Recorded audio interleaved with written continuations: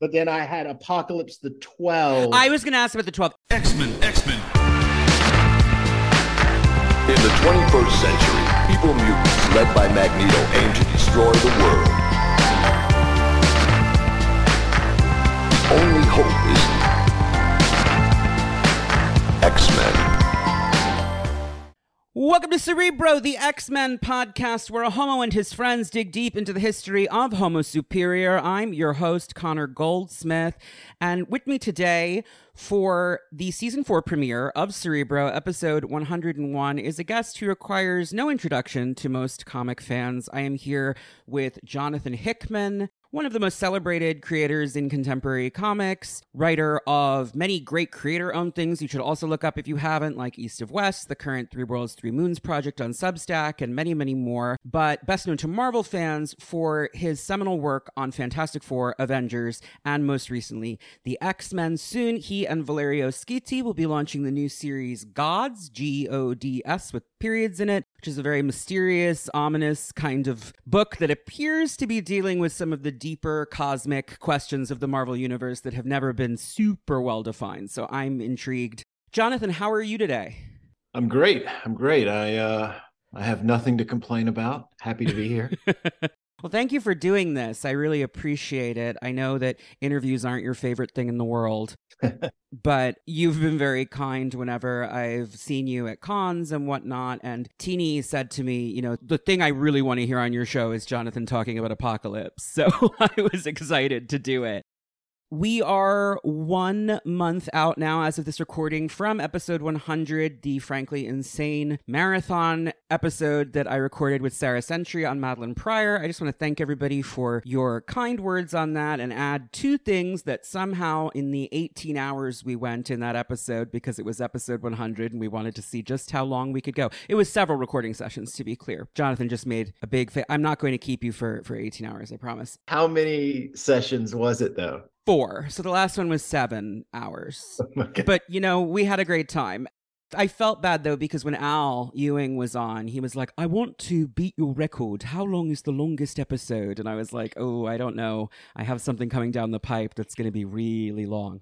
Just two things that somehow I neglected to mention or clarify throughout that. One is the fantasy sequence that she has while she's under telepathic scrutiny in Genosha in the Green and Pleasant Land arc with the child form and everything. That is a reference to Lyndon Baines Johnson's campaign ad Daisy, which was an anti-nuclear ad. You can look it up. I just forgot to bring that up. I think I've mentioned it on the show before in previous moments with Maddie. And then the other thing, I just want to clarify this before the jarbs come for me. I said that Maddie says I am what I am before Jean says I'm the only me that ever was. And what I meant was Maddie says I am what I am first in that context. It is a famous line that Jean says in the Dark Phoenix saga, specifically to her father when he asks what she has become. She says, I am what I am. So it's referencing that, but in the world of the 80s that we were talking about, that's not the real Jean, right? So I think it was an important reification. Anyway, that's that. And if you have any further notes on that episode, I encourage you to listen to it again. Here and now, we are going to talk about Apocalypse and Sabah in whatever unpronounceable tone of voice that is to be said in. But I also like to talk sort of generally about Krakoa and the process and the big concepts behind all of it. First and foremost, though, Jonathan, I'd love to talk a little bit about you, about your origin story with the X-Men, how you came to this franchise. I know you're a big New Mutants guy. And then pivot when it makes sense into how the pitch for Krakoa and doing the X-Men yourself came together. Sure.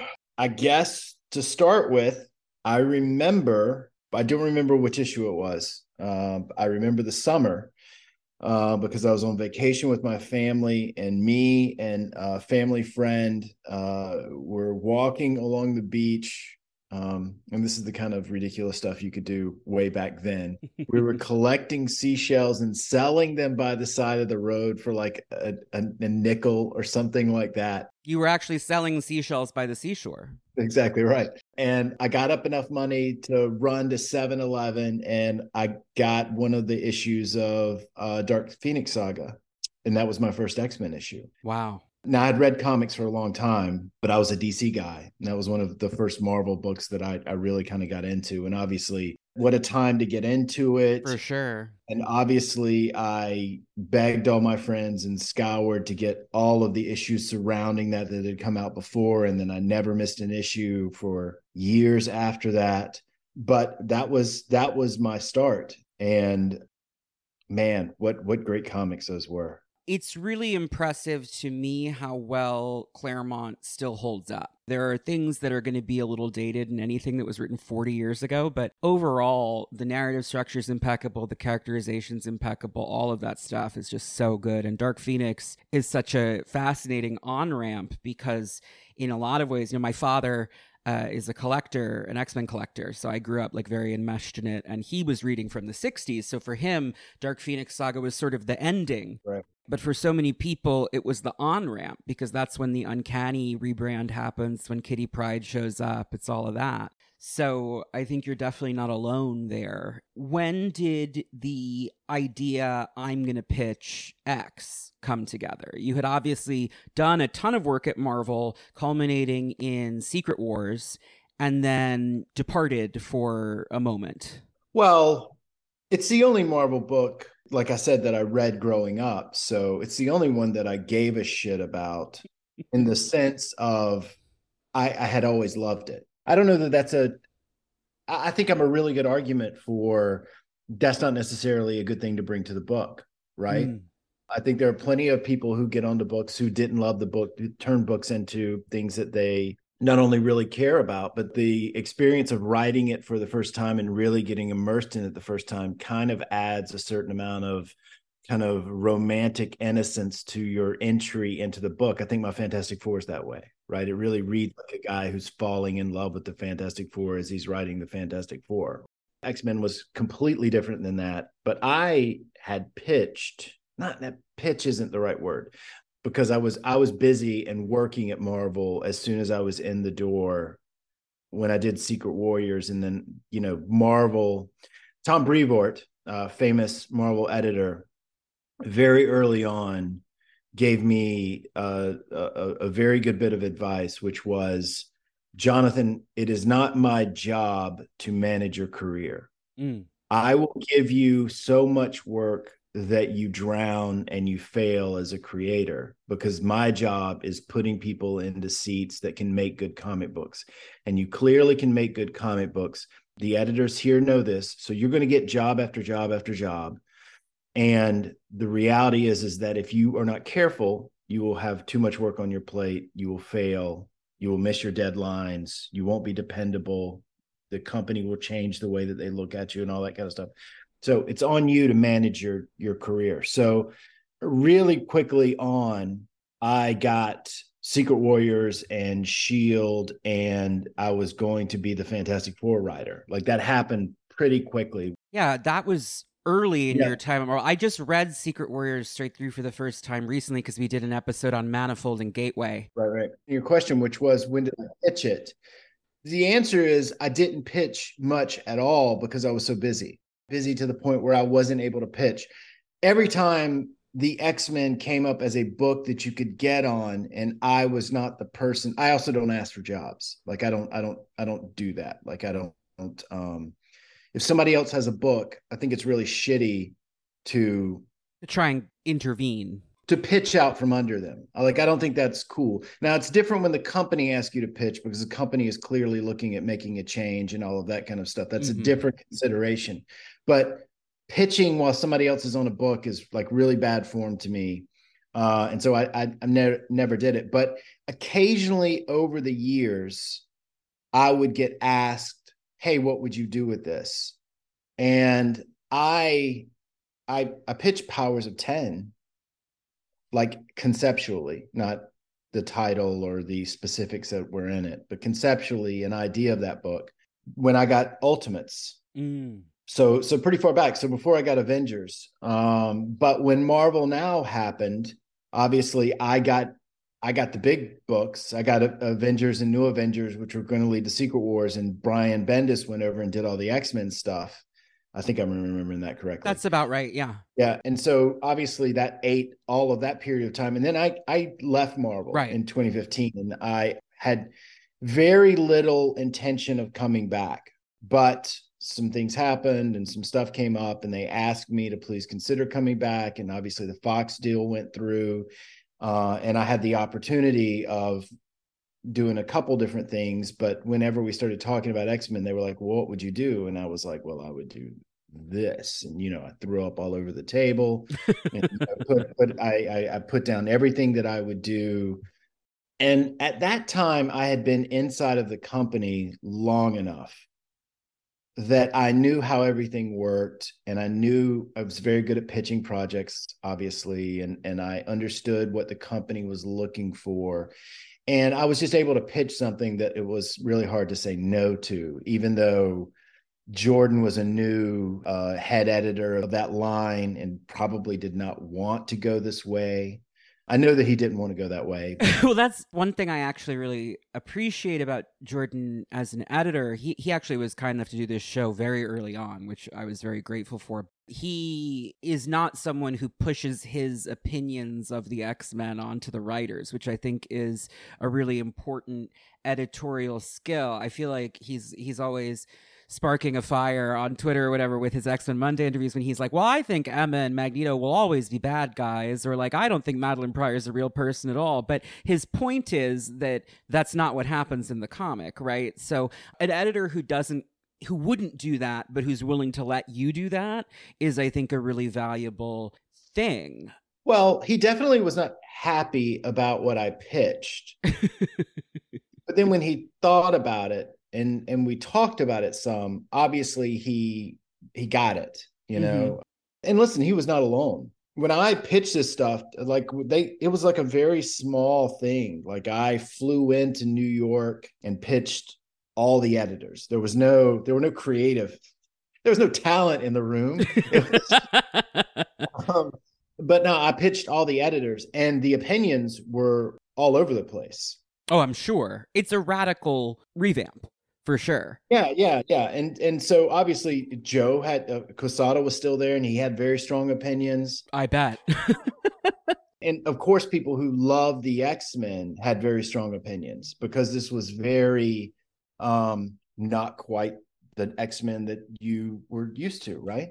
But that was really the first time that I got the chance to pitch hard what I would do in the X books. I also had just to go back for a second, when I was leaving in 2015, Marvel brought me in for a couple different retreats to try and get me to stay or to help. However you want to find the motivations there, right? Yeah, sure. And they asked me what I would do, and I talked a little bit more about, kind of what my ideas were. But I just was tired, and I didn't want to do it. And the company was in a really weird spot because the company was in a really weird spot. I mean, Sure. it's inside baseball stuff that nobody's going to care about. And I was just done for a while. And so I just kind of walked away. But this was really the only time that I pitched it hard, like I wanted it. I got it. And it was the House of X Powers of 10 stuff. And what was the kernel there? Like, we're starting a nation, the resurrection angle. What was the first thing that came to you? Well, that's not really how my head works. That's why I'm intrigued to know, Yeah.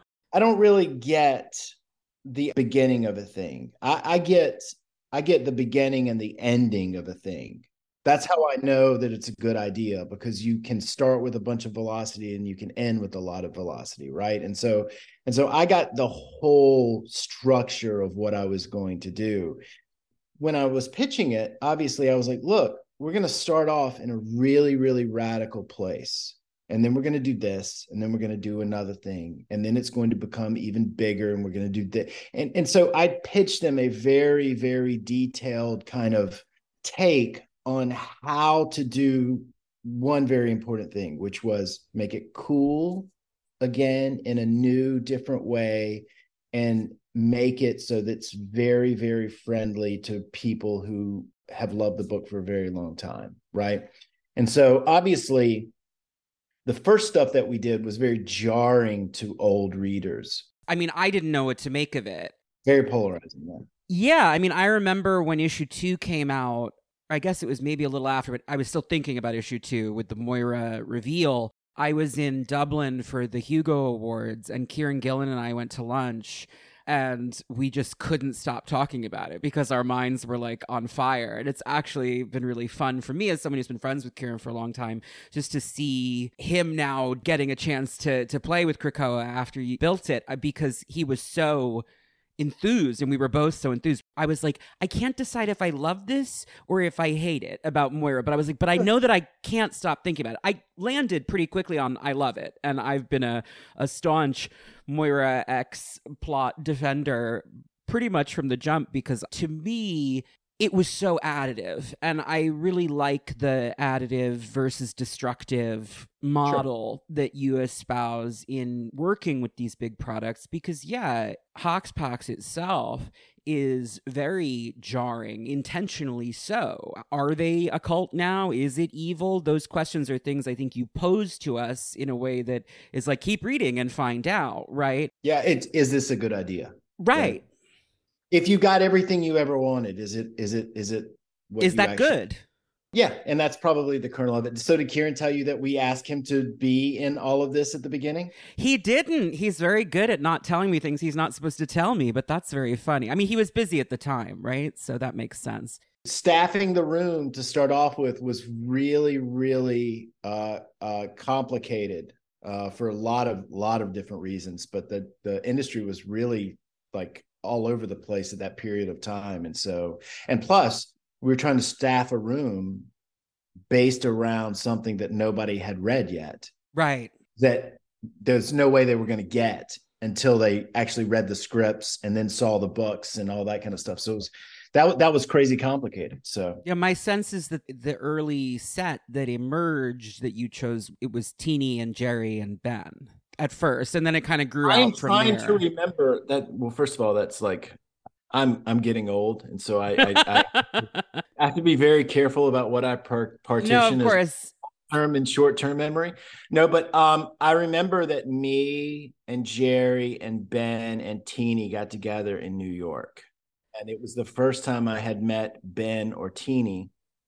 Obviously, I had read some of their work. Marvel had given me a bunch of scripts to read of a bunch of people. Mm-hmm. Forget about the fact that I've grown to like them a lot as people, but I liked what they were putting down on the page, and Marvel liked them as talents that they were willing to invest in. Mm-hmm. And then when I met them and we spent a couple of days together, it was great. It was fantastic. One of the most lovely things about doing this show for me, and it's really nice 100 episodes later after Teeny and I launched it, actually, to have you on, because you guys have worked closely together. One of the things that's been really nice is getting to know all these people, because the room that you assembled is just, everyone is just so lovely. I mean, it really is a fun group of people. Yeah, I tend to be I've done this long enough and seen enough people come and go that I generally have a very professional attitude about this, which is, I really love Greg Pak, but he's not around that much anymore. And so there's only so much of a relationship that you're going to have with someone like that, you know? Sure. Same thing's true with, Brew Baker and all those guys. Like we're all friends. I'll be friends with those people forever, but there's a certain amount of detachment that you have, and that the fact that you're only in the room together 2 or 3 times a year. The X-Men crowd was different, obviously, because we got together every week, which was incredibly beneficial to all of them. I think definitely helped the cohesiveness of the line. It's the most cohesive the line's been since it was just Chris and Wheezy, honestly. And the fact that it was like 14 people was shocking. Yeah. I mean, it was tough. That part of it was very difficult, but I think everybody put in all the work to do that. But, the world was going fucking nuts at the same time. And that probably had a lot to do with how we were all kind of just like able to let our guard down, and this is a safe place, and we can talk about stuff that isn't necessarily the X-Men if we need to, and we're here for each other. And that's the singular kind of situation that I've had like that in comics. And I think that regardless of where everybody ends up that was in that room, I'll have a special kind of fondness for everybody that worked in the office at that time. I love those guys. The one who did tell me that you asked early on was, I had Mike Carey on the show to talk about Frenzy. Sure. He was a delight, absolute angel. He came on because the episode about Lady Mastermind went viral because it's just me and another gay guy getting drunk and talking about this very silly character. But I love the Carey run the way that you do. I hadn't read it until more recently because the Decimation era was just not my favorite thing in the world when it was happening. He mentioned, he was like, oh, they asked me to come on and do Children of the Vault, but I haven't read a comic in years. So he was just like, it didn't seem feasible. Well, we approached when Marvel asked me who did we want to write all of the books, and I was like, go get the best X-Men writers of the past 15 years. Let's get Mike, let's get Kieran, let's talk to Fraction, let's talk to let's get a murderer's row of the people who absolutely crush this shit, and let's make this the biggest, best line in comics as possible. And obviously everybody was busy, and again, the company was in a weird place and all of that kind of stuff. But I think you did make it the biggest, best line in comics. No, we totally succeeded in that. Regardless, just from a monetary perspective and a numbers perspective, we were a smashing success. It took on a really, really different shape than what I was expecting, because you've got to remember, I did not know any of, outside of Jerry, I did not know anybody that had walked in the door in the last 2 years. I didn't know Leah. I didn't know Vita. I didn't know anybody who really ended up on the books outside of Jerry, who's the only other person that I had known. Obviously, Kieran and Cy and those guys I knew later on. And who came in a little later, but yeah, no, I get what you mean. I knew Al and all that kind of stuff. But, I was super excited about getting to work with Brian Edward Hill. It was kind of crazy there at the beginning, because everything was slow, and then it accelerated at an incredible, when it started coming out and it started doing well, obviously then it became a priority for everyone. Mm-hmm. I don't know if anyone actually knows this or not, Connor, but well, I love a scoop. Call me Trish Tilby. No, I will not. Call me Manoli Weatherall. She was a much better journalist. There you go. So when House of X numbers came in, they weren't great, right? When the numbers for issue 1 came out, they weren't through the stratosphere or anything like that. And everybody at Marvel kind of freaked out a little bit, because I remember Jordan telling me. Yeah, that surprises me, honestly. They didn't let it show. Well, I thought it was hilarious because I'll get to that in a second. But so the numbers kind of came out, and they were very strong. We were going to be the number 1 book, but they weren't the kind of numbers that everybody was going to go, oh my God, Jonathan came back and he crushed this book, and sure, the pre-order numbers are 1 million and all of that kind of nonsense, right? They were healthy and they were fine, 6 figures and all of that kind of stuff, but they weren't the numbers that they weren't as good as issue 600 that Matthew and them had done earlier in the year. Sure. They were lower than that. And Jordan was telling me this, and I just started laughing, because I was like, 1, that's adorable. People have forgotten that I was any good at this. That's cute. But 2, I was like, it's a weekly comic book. Nobody has done a weekly comic book in forever. Like, not since 52 that I could think of at DC. That's exactly right. Yeah, that's exactly right. And Marvel had not done that. I'm pretty sure. Definitely they had not done it with a single writer writing all the issues, right? Right. I was like, we're a weekly comic book, Jordan. Yeah, get back to me in a month. We have read this first issue. We know that this is a good comic book, and we know that it is going to hit, and it's gorgeous and all of that kind of stuff. I was like, this thing's going to immediately go into insane reordering, people are going to under order too. And it's just going to become a frenzy to get copies of the book, which it did. I was like, we're going to win in the aggregate. But that doesn't change the fact that the accounting people and the marketing people, their job is to be pragmatic, right? Right. So they're going to be a little concerned if it's not meeting the threshold they'd set in their P&L. Right. So when I laugh at that and I'm like, oh, now we can't lose, right? Now it's a no lose scenario. They look at it and they're like, wow, are we idiots for putting our trust in this has-been guy, right? And so one of the things that happened is that the way that all of the books were going to launch changed.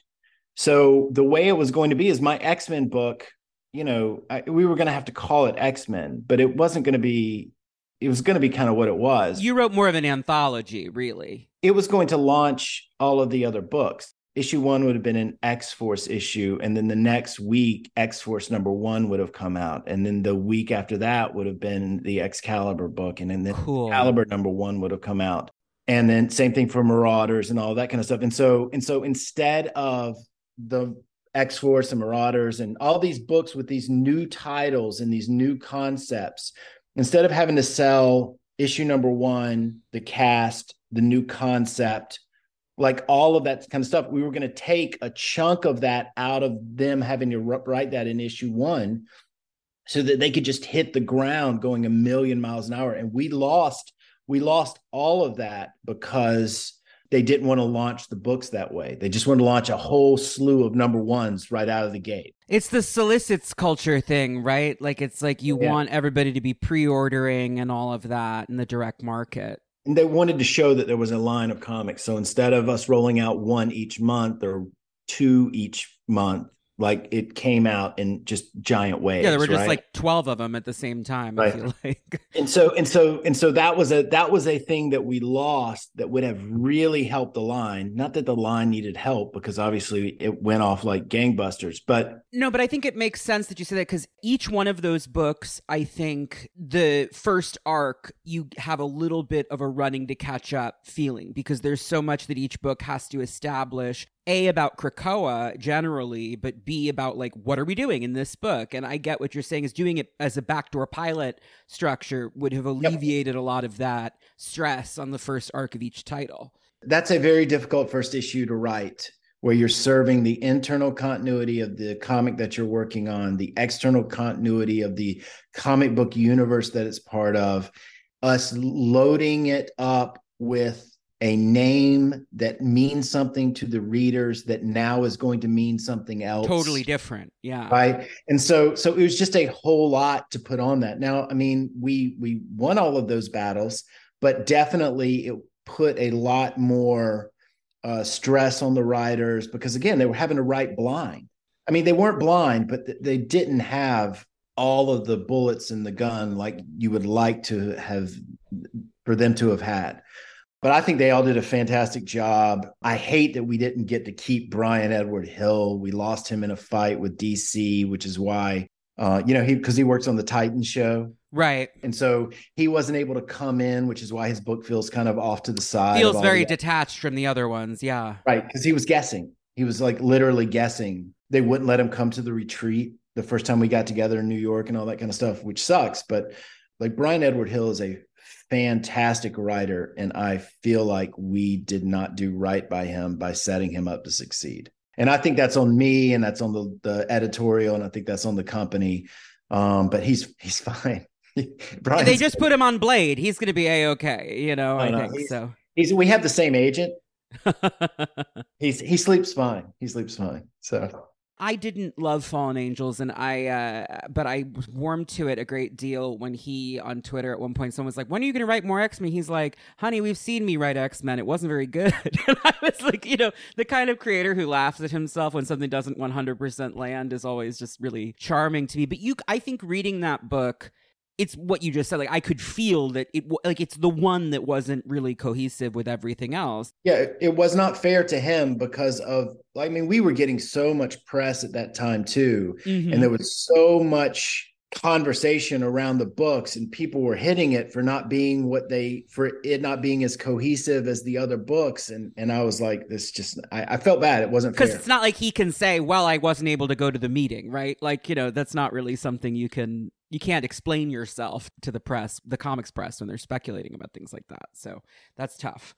In general, I think that what you did was bring, with that like Hickman imprimatur, even if you felt a little bit like a has-been at the time at that first week, I think a lot of these creators are people whose names were new to fans and who are now pretty household names because this line went so big. So what was most interesting to me about the Krakoan experiment, apart from the fact that I was like, wow, it's an X-Men comic that I'm really excited to read, which was something that I hadn't felt in a long time, even though plenty of writers have done great X-Men stuff throughout what you playfully called the lost decade in Hoxpox. Apart from the sheer excitement, the thing that was really interesting to me was just hearing about the way the room was working, hearing about how it felt more like a writer's room on a TV show or something like that, where it was a very collaborative experience. I liked that because I think there is a tendency in all arts fan spaces, but particularly in comics, to go to sort of like a theory of the great man, like auteur thing. Oh no, that's real. That's real. I'm just kidding. But I appreciate that you're always very big on talking about what other people contributed and talking about places you think you fell down. So that's that's something that not everybody does. Well, I don't know, Connor. I generally like telling the truth when I'm not lying, you but I think there's a lot of stuff that goes on in our industry that we could do with a little bit more transparency, and so whenever people ask me about what actually happened during a thing, if I'm allowed to talk about it, or allowed to talk about it in a way that isn't harmful to other creators or anything like that, then I try to do that. I have been fortunate enough that when I came into the industry, I was surrounded by a bunch of people who, while no one talks about money, they are happy to talk about everything else. And I was surrounded by people who really understood the industry, and I could watch and learn very quickly how to work inside of this thing that dominates this sector of entertainment, which is corporate comics. It's very tricky. It's very tricky because obviously I'm while I grew up reading nothing but DC Comics, I've never worked over there, right? So I have been limited to one ecosystem, and fair or not, I've learned how to thrive very well inside of that. And so I think that, when other people ask me about what to do in regards to their career or how to handle something, if it's at Marvel, I try and be as honest as I can. So that makes sense to me. That idea of telling the truth as much as you can actually kind of brings us naturally to Apocalypse, a character who you and Teeny really revolutionized in that early period. But one of the most enduring images from House of X, Powers of 10, is the big panel of Apocalypse and Xavier shaking hands. What made you interested in approaching this character? The Crucible issue and the Davos issue are two of the issues of your run that people, I think, correctly cite as among the strongest. They both hinge heavily on the presence of this character. One of the reasons that I wanted to do this episode with you, A, I was like, well, that'll be fascinating. But B, as a lifelong X-Men fan, I've never found Apocalypse that compelling a character. Apart from the initial story by the Simonsons, which I think is a lot of fun, and Age of Apocalypse, where he's more of a set dressing piece than a central character, I've found a lot of his stories to be odd or meandering or not quite landed for me. And this is, I think, the first time I've ever really truly loved the character. So I was just interested in your approach and how that all came about. Well, I think a lot of people look at the X-Men, especially modern X-Men. There's that thing where the X-Men metaphor, right? Right.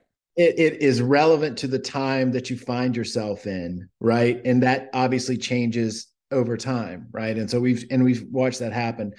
And one of the other things that's really interesting is the idea of what the penultimate version of that is, right? And that has always taken the form of, is Professor Xavier right or is Magneto right? Right? That's been kind of the duality that's existed.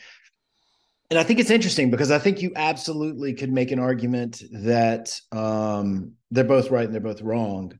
What I love about Apocalypse is that he is a third argument that is kind of the logical final step of both of their arguments if they're both right.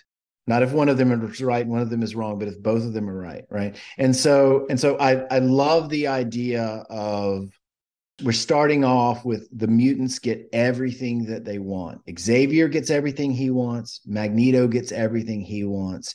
And what does that look like in terms of the overall kind of mutant mythology if you're talking about all mutants as a group of people? The third plank I've always said in the triangle for me is Emma, certainly after Grant, but even in Claremont. Sure. I think that is the argument for the good side or the light side of mutantdom. It's such an interesting force to bring in Apocalypse. And my argument was it's a day and night thing, right? When you're talking about a group of people, you're not talking about just good people. You're talking about good people and bad people, right? And so your arguments have to kind of encapsulate all of that. When you talk about humanity, you're not talking about, just Gandhi or something like that. Right. Yeah. Well, and even Gandhi has, it's not a Gandhi podcast, but yeah. Right. That's why I started laughing. Because you're like, wait, but that's the thing. You can pull out lots like, we're not talking about Mother Teresa. And then you're like, wait, there are a lot of people who have bad things to say about Mother. Like, that's the thing. Well, I was laughing because I almost said Abraham Lincoln, and all I could think about was this week's episode of Barry, where it was like a deconstruction of Abraham Lincoln as a, right. But anyway, my point was, if it's one people, it's one people, and you've got to have some consensus from what is the good guys and the bad guys, even if it's the very, very worst of bad guys. And so then you bring Apocalypse into it as the archetype of the really, really well argued evil arguments of mutantdom, right? Mm-hmm. Like the worst guy, but he's intelligent and you can have a conversation with him. He's not crazy like Mr. Sinister, right? Like right. It's different. And he's not self-centered like Shaw. Or Celine, who's one of my favorites and who's very similar to Apocalypse, but who is entirely narcissistic. Right.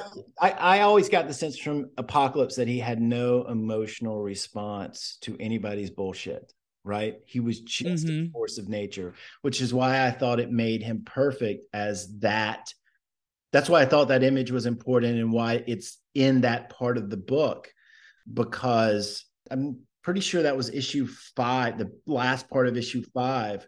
And issue 5 starts off with this amazing set piece of mutants being reborn and brotherhood and sisterhood and this amazing overcoming of the positive argument of, okay, no more, right? Yes. We're not going to allow this anymore. Right. It's the super positive version of it. And that it ends with and to do that, we're going to compromise with all these really bad people and they all come through. That's right. It's all of us or none of us, right? Is the argument. And so I just thought it was very clean and very easy to understand. And then very quickly, it became clear that character had a really, really fascinating part to play in what we were doing overall. Obviously, Teeny did some really, really cool shit. Yeah. But then, about the issues that you were talking about, the Davos and the Crucible one, like those work because he's not wrong at all in those issues. Now, are they cruel and are they pointed and are they villainous? Yeah. Yeah. Yes, the Crucible is supposed to make us uncomfortable. You give it to us like Kurt's feeling weird about it, Scott's feeling weird about it. It's not presented to us as like, this is an uncomplicated good, but the things that, we'll get into the Crucible more because that one I want to dig into. What you say about how it's all of us or none of us is really interesting to me. I approach this material on a lot of different levels. You know, I'm gay, I'm Irish, I'm Jewish. Those are all marginalized positions in certain ways. Hey, triple threat. Yeah, right. I mean, in terms of being a white man, it does feel like, like that's the.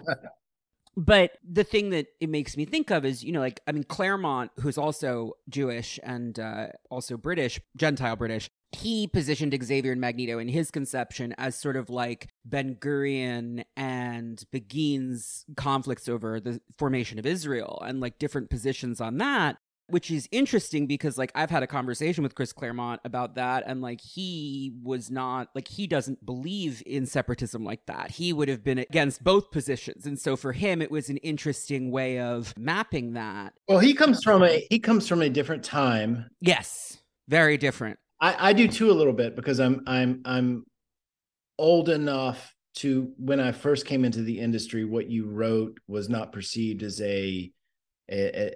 I mean, I don't think this is true anyway, but this thing of if you write it, then you must secretly believe it. Right? Well, it is a perception that people have, the idea that the characters are speaking for the authors, which can be true, but isn't always true, and shouldn't be the assumption made by a reader in any basic way. I think it's a perfectly fine thing for a reader to say, gosh, I wonder if he believes this or not. I wonder, yeah. But the beauty of being a good writer is that you should not be able to tell the difference. The end users should not be able to tell the difference between what's truth and what's fiction. I mean, that's the point of writing fiction, you know? Yeah, I guess that's what I mean to bring up the Claremont example, because Magneto is the one he identifies with, even though his political position is not the one that Claremont identified with politically. Mm-hmm. To me, the Apocalypse, I mean, it reminds me of, to go to the Irish example, the government of Ireland nowadays is an interesting thing because you have the former IRA and they have to negotiate with the people who they were having a civil war with for years and years. And that, to me, is one of the interesting things about Krakoa. The Jewish thing just occurs to me because, A, like, that's so core to X-Men from the very beginning with Lee and Kirby, but also you open House of X in Jerusalem, and not to get into Israel-Palestine, because that's way above our pay grade, but I was just curious about the choice to have Magneto be there, to be addressing them. That's where the "you have new gods now" speech happens, and I found that to be a really interesting notion. Well, we definitely got the note in the script of, hey, do we really want this to be taking place in Jerusalem, right? Like, what are we saying here? Yeah. Right. And my argument was yes, because of the context of what Magneto is saying. I know that Magneto being the voice of it complicates it for the reader, but there's a reason why he's the voice in the first issue and not Xavier, right? There's a very important reason for that, right? Because we were saving Xavier for issues 4 and 5. Together, they were at 6, right? And so we definitely got the note of, is this a smart thing to be doing? And my argument was, I understand the concern. I don't think it's something that he would be afraid to say. I think it's in character. And I think picking that place, the seat of all Western religions, is a perfectly fine place to say, you have new gods now, right? Like I found it interesting because it provoked a lot of argument over whether Krakoa was like a pro-Israel or critique of Israel kind of thing. It was just interesting because I didn't see it necessarily as about that at all. People certainly, the week that issue came out, it was kind of nuts because people wrote, this is an anti-Semitic position. Right. Other people wrote, no, this is a pro-Zionist position. And in my opinion, it was neither. right. And of course it was neither. But saying that, that's kind of you want people talking about your books. Now, of course, we live in a time where people talk about the negative thing first. But I knew where we were going, and I knew that we were going to win the argument of, is this good and is this an interesting piece of fiction, right? Right. And so I was okay with the choice, but it was really fascinating, the temperature of that, like right out of the gate. you know? The way I interpreted it, I said to people, no, my reading of it is not a pro-Zionist argument at all. The way I read it is that Magneto, the most famous Holocaust survivor in fiction, is addressing diplomats in Jerusalem and saying, we've done it better. That's exactly right. We haven't done what humans do. I am not going to oppress other people in creating my land. And I found that to be very provocative, but in a way that I agreed with. So I loved it. So, you know, that's... Well, again, you don't mind, you know, you just don't want to be ignored, that whole saying, right? But I don't mind. So when I did Avengers, it was one of the most talked about books in the market for the years that it was coming out, because I basically was presenting two sides of an argument, which was the Avengers New Avengers thing, which was, you know, everything dies, and it's really about how you choose to face these two impossible choices. Do you survive or do you maintain your humanity, right? Like that was kind of the argument. And the discussion was robust. People made lots of arguments, but what they never understood, because I didn't tell them until the very end, was that the whole point of all of that was to say that both of those were wrong, that everything lives, right? Like that's the point of the argument. I would argue that that is how you tell an engaging story. You don't give everybody everything, and you don't, and it's okay to put explosive choices in front of people, like, is it Xavier? Is it Magneto? Or is it Apocalypse? It's okay that it's none of them, but you have to get to that place. Yes. And so I don't ever take any of that stuff too seriously, but it was kind of interesting, the difference in the temperament in those like few years where I wasn't publishing, like how much more overly negative discussion online had become. Yeah, I think social media has really exacerbated that, because particularly with the way that the algorithms function, like outrage is going to get more clicks on Twitter than someone saying they like something. And one of the things I really try to do with this podcast, I mean, I don't like every comic book that I read, but if I don't like something, I generally just don't talk about it as much. That said, if there's something I feel a need to critique, I will. And I don't think there's anything wrong with that. I do think that there is an assumption in bad faith made a lot of the time now online in a way that I think is harmful to media literacy and just sort of to the discourse generally. I think that you should give creators the benefit of the doubt and let stories play out a little bit before you decide that you know what they're saying or you go on a tear about it. That said, play stupid games, win stupid prizes. Like sometimes you make a provocative choice and people are provoked. I mean, that's that's natural. The thing that I would say about that, Connor, and I don't want us to turn this into a conversation. No. We're going to move on in like 1 second because we've said what we need to say, I think. But I would say I'm fine with it because it's not going to change. I'm a fully formed creator. Mm-hmm. You know, of course I don't like it when people say ugly things about me, but I understand what I'm doing and I am going to tell the story that I'm going to tell. And in a general sense, I know that I can do my job, right? Right. My concern has never, when I came back and noticed that the tenor had changed in a major way, my concern isn't for me at all. It's for the younger writers who are trying. Well, that's what I was going to say. I think it's tough for people breaking in now. And I mean, I'm working on my first comics project right now, and it's something I think about a lot because I find myself worrying, like, what will people say about this? And you have to push past that. But it's hard when the noise is very loud now. It's very difficult. People wonder where all of the new talent is, right?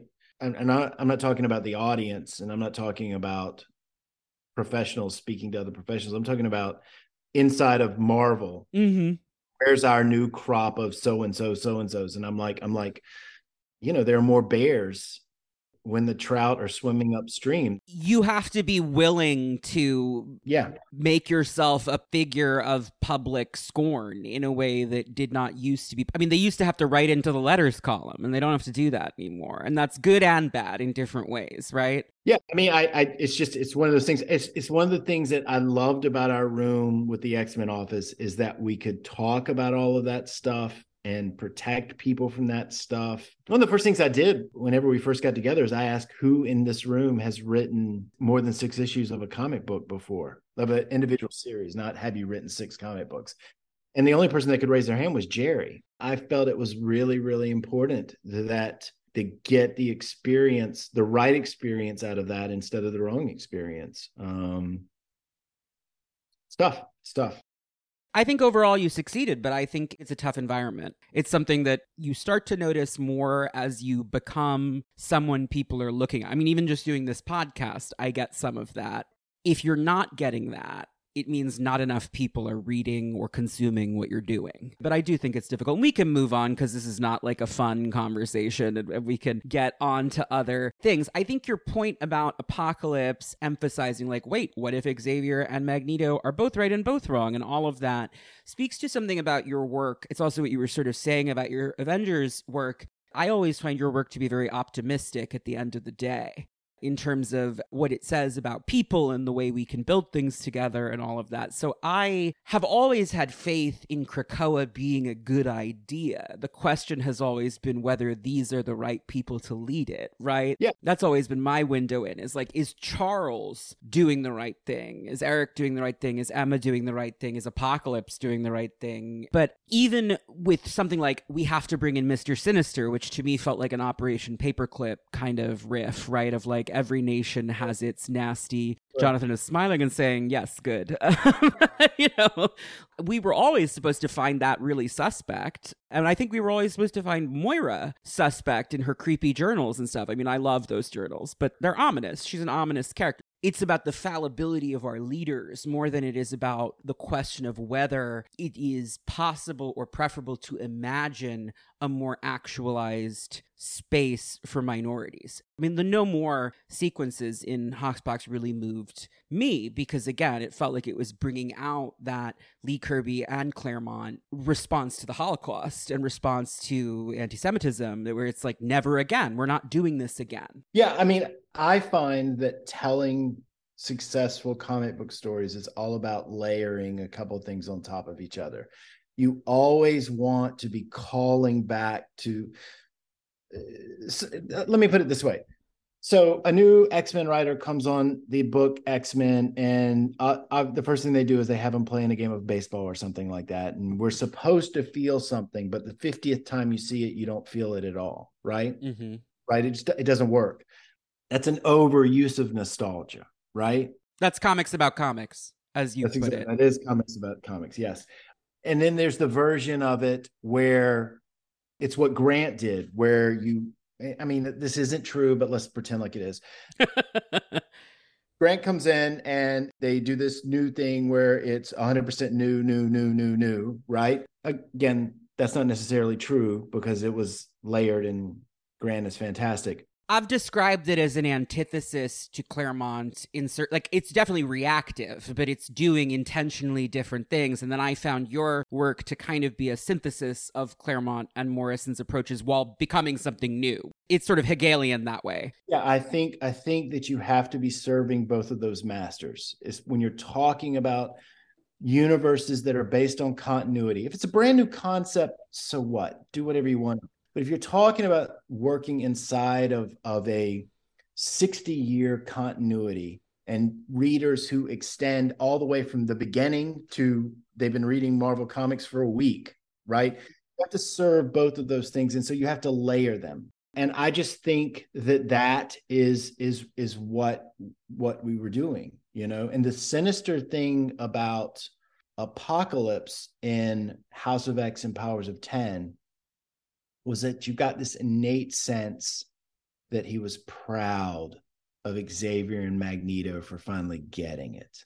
Yes, right? Which is like, is that good? Like, if Apocalypse is saying great job, Does that mean we've fallen really far, or does that mean we're seeing something from his long game perspective that we haven't been able to access before? Finally, the day has come when I know who the most fit is, you know? Mm-hmm. You become the most fit. And so layering that in there was, I just thought, I thought it served the story so well. So I agree, and I think that's a great moment for us to pause for the Cerebro character file on Apocalypse. I will take you through his complete publication history from his first appearance in X Factor 5 by Louise Simonson and Butch Geese, but it's complicated, and we'll get into that. This one's going to be tough, guys. This is going to be like Cable or Monet or one of those where like the retcons here and the twists and turns and arranging it all in publication order has been very tricky. Bear with me. We'll get through it together, and then I will return for more with Jonathan Hickman. We will talk a little bit about his big Apocalypse stories like The Crucible, Ten of Swords, and then we will answer questions from listeners like you. Stay tuned. We'll be right back. X-Men. Hey everybody, we're doing things a little differently today because I'm excited as Connor Goldsmith, your host, to tell you about the podcast's extraordinary new sponsor, Marvel Strike Force. Marvel Strike Force is an incredible mobile game, every comic fan's dream. In this mobile squad RPG, you can assemble a team of your favorite superheroes and supervillains, like Dr. Lorna Dane and the iconic Madeline Jennifer Pryor, to save the universe from cosmic threats like Apocalypse and Doctor Doom. Power up your favorite Marvel characters to complete missions, unlock special gear and other resources, and battle other Marvel fans in PvP modes like Alliance War and the Real-Time Arena. Right now, Marvel Strike Force is celebrating their 6-year anniversary with a special Deadpool event, and you can sign up using my unique link available right now in the description of every episode. You'll get free stuff in the game just for signing up through this promotion, with weekly bonuses and events all through this anniversary storyline. Log in every day to get special skins, rewards, and the brand new characters being released to celebrate 6 years of Marvel Strike Force. This is the game's most generous event to date, and I, for one, can't wait to see all the goodies I can unlock. This promo code works for every new user. Please follow the unique link in this episode description to download Marvel Strike Force so they'll know I sent you. Use the promo code MAXPOOL, that's MAXPOOL. Have a blast with this immersive Marvel experience. Thanks to Marvel Entertainment and the team at Marvel Strike Force for sponsoring this episode. We now return you to the show. X-Men. The immortal mutant Apocalypse is one of the most iconic X-Men villains. Created by Louise Simonson, Butch Geese, and Walt Simonson, Apocalypse has spent millennia worshipped under many names, secretly cultivating the mutant race through a brutal commitment to natural selection. The X-Men and their allies spent decades of publication working against his seemingly inevitable ascent to power, particularly as he took on the role of franchise Big Bad in the 90s. But then Krakoa changed everything, as the character was revolutionized in 2019 by writers Jonathan Hickman and Teenie Howard. The first arc of 1986's X Factor, written by Bob Layton, introduces a new supervillain team called the Alliance of Evil. One of these characters, Frenzy, will later become important. See the Joanna Cargill episode with Mike Carey. But in general, you don't have to worry about them. The key thing is that they're reporting to an unseen employer who appears only in shadow. Layton was planning to reveal the Alliance was working for Daredevil villain Leland Owlsley, a.k.a. the Owl. I suppose I can see the vision. A classic Stan Lee antagonist, the better to underline the back-to-basics Lee and Kirby Silver Age vibe of the new X Factor title in contrast to Claremont's Uncanny X-Men. It's logical enough. But when Louise Simonson was set to take over writing duties on the title, joined on art by her husband Walt, editor Bob Harris requested she come up with something new. Harris wanted an A-level villain, a threat as iconic as Magneto, who would justify the existence of this new team. Apocalypse was Simonson's answer to this challenge.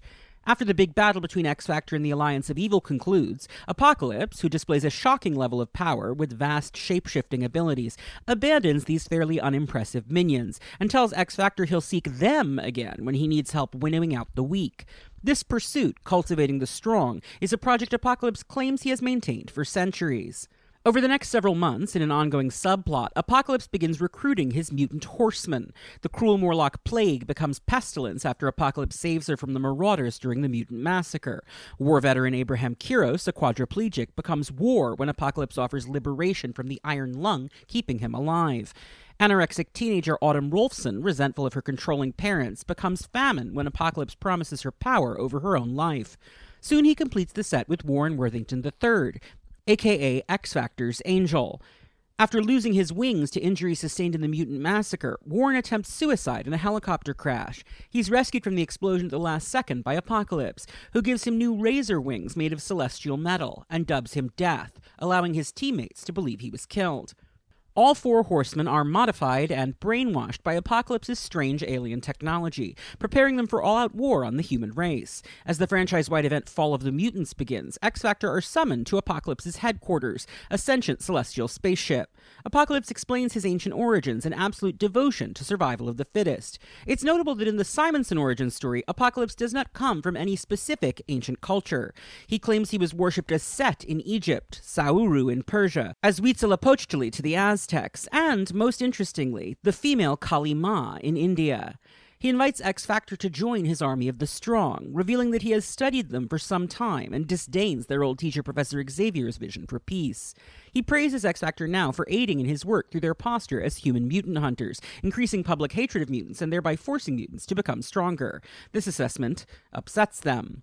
When they refuse to help him destroy Manhattan, Apocalypse reveals the identity of the Horseman Death, who now serves Apocalypse with utter devotion.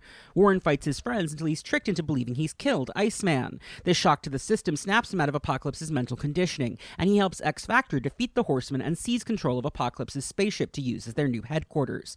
Apocalypse is quietly pleased. X-Factor are proving themselves to be among the worthy. While he lets Warren rejoin them, he recruits another one of their members instead, the former Morlock Caliban, who desires nothing more than to be strong. The two depart together. Later that year, the reprint book Classic X-Men, featuring 70 stories with amended and extended scenes written by Chris Claremont, retcons Apocalypse into the backstory of the villain Moses Magnum. In issue 25, which reprints X-Men 119, a flashback shows that Magnum gained his superpowers as one of Apocalypse's experiments in separating the weak from the strong. This will become something of a recurring beat with Apocalypse, who is pretty easy to retcon into just about anyone's backstory. In the present, back in X-Factor, he has a few intra-supervillainous conflicts you don't need to worry about with Marvel heavy hitters like the High Evolutionary and Loki. These smaller appearances are the last ones before Louise Simonson's departure from the franchise. In the final arc of X-Factor before the crossover Muir Island saga and the total relaunch of the book under Peter David, Apocalypse finally makes his big move. This storyline, Endgame, was written in a collaboration between Jim Lee and artist Whilce Portacio, with a script by Chris Claremont, and serves to set up a retcon devised by Lee and editor Bob Harris. That the popular new character Cable, a grizzled time-traveling cyborg soldier, is actually the future self of Cyclops' infant son Nathan Christopher Summers.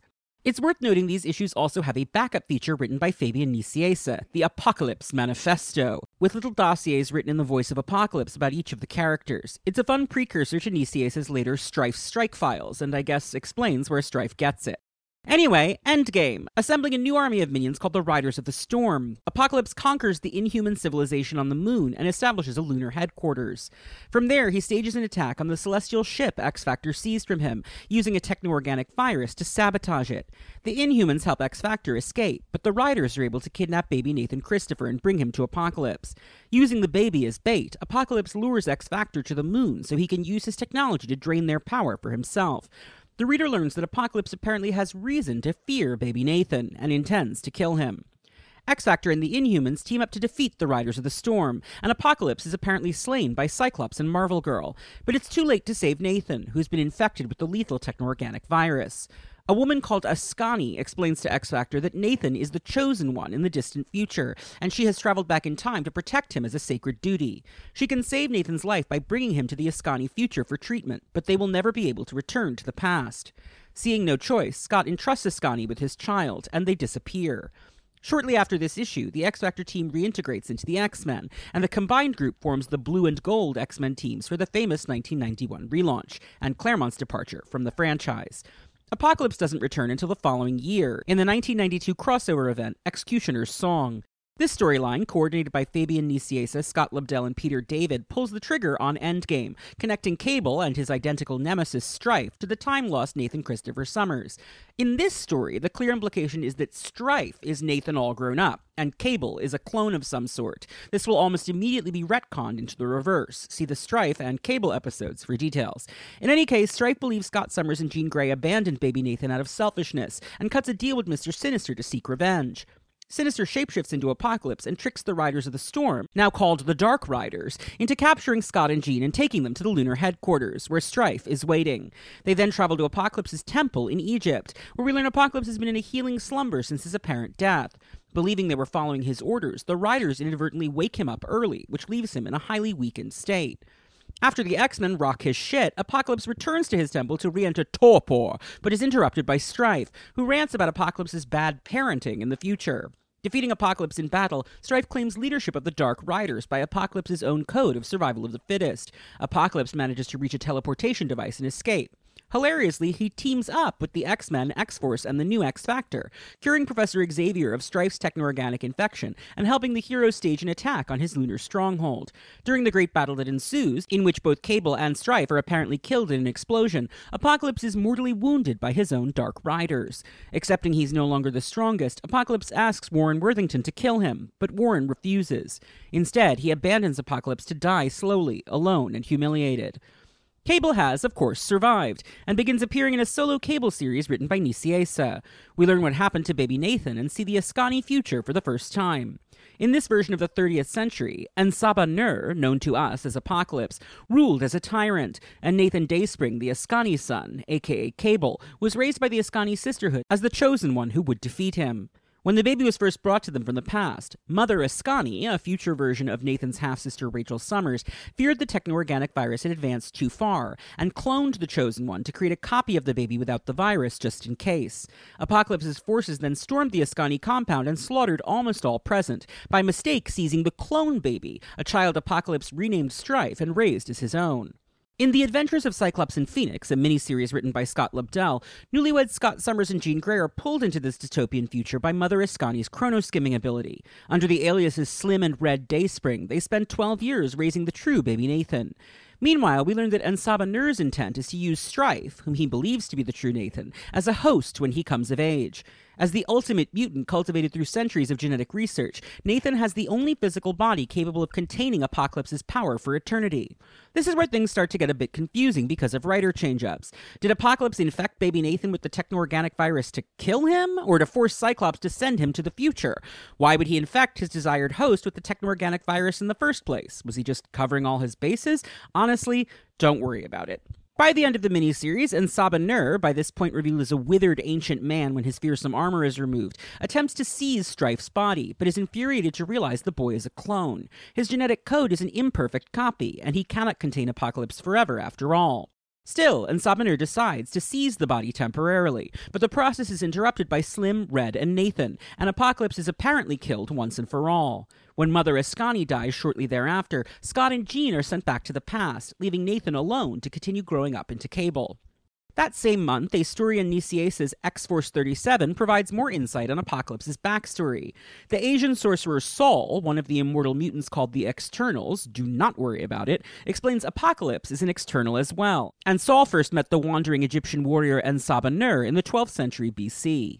The two crossed paths in Mongolia, where Saul, then known as Garbasian, showed Sabah Nur a miraculous discovery, a celestial spacecraft his own followers had unearthed. And Sabah Nur decided to steal this power for himself and attacked Garbasian. Believing he'd killed the other mutant, Sabah Nur found a way inside the ship and departed to become Apocalypse.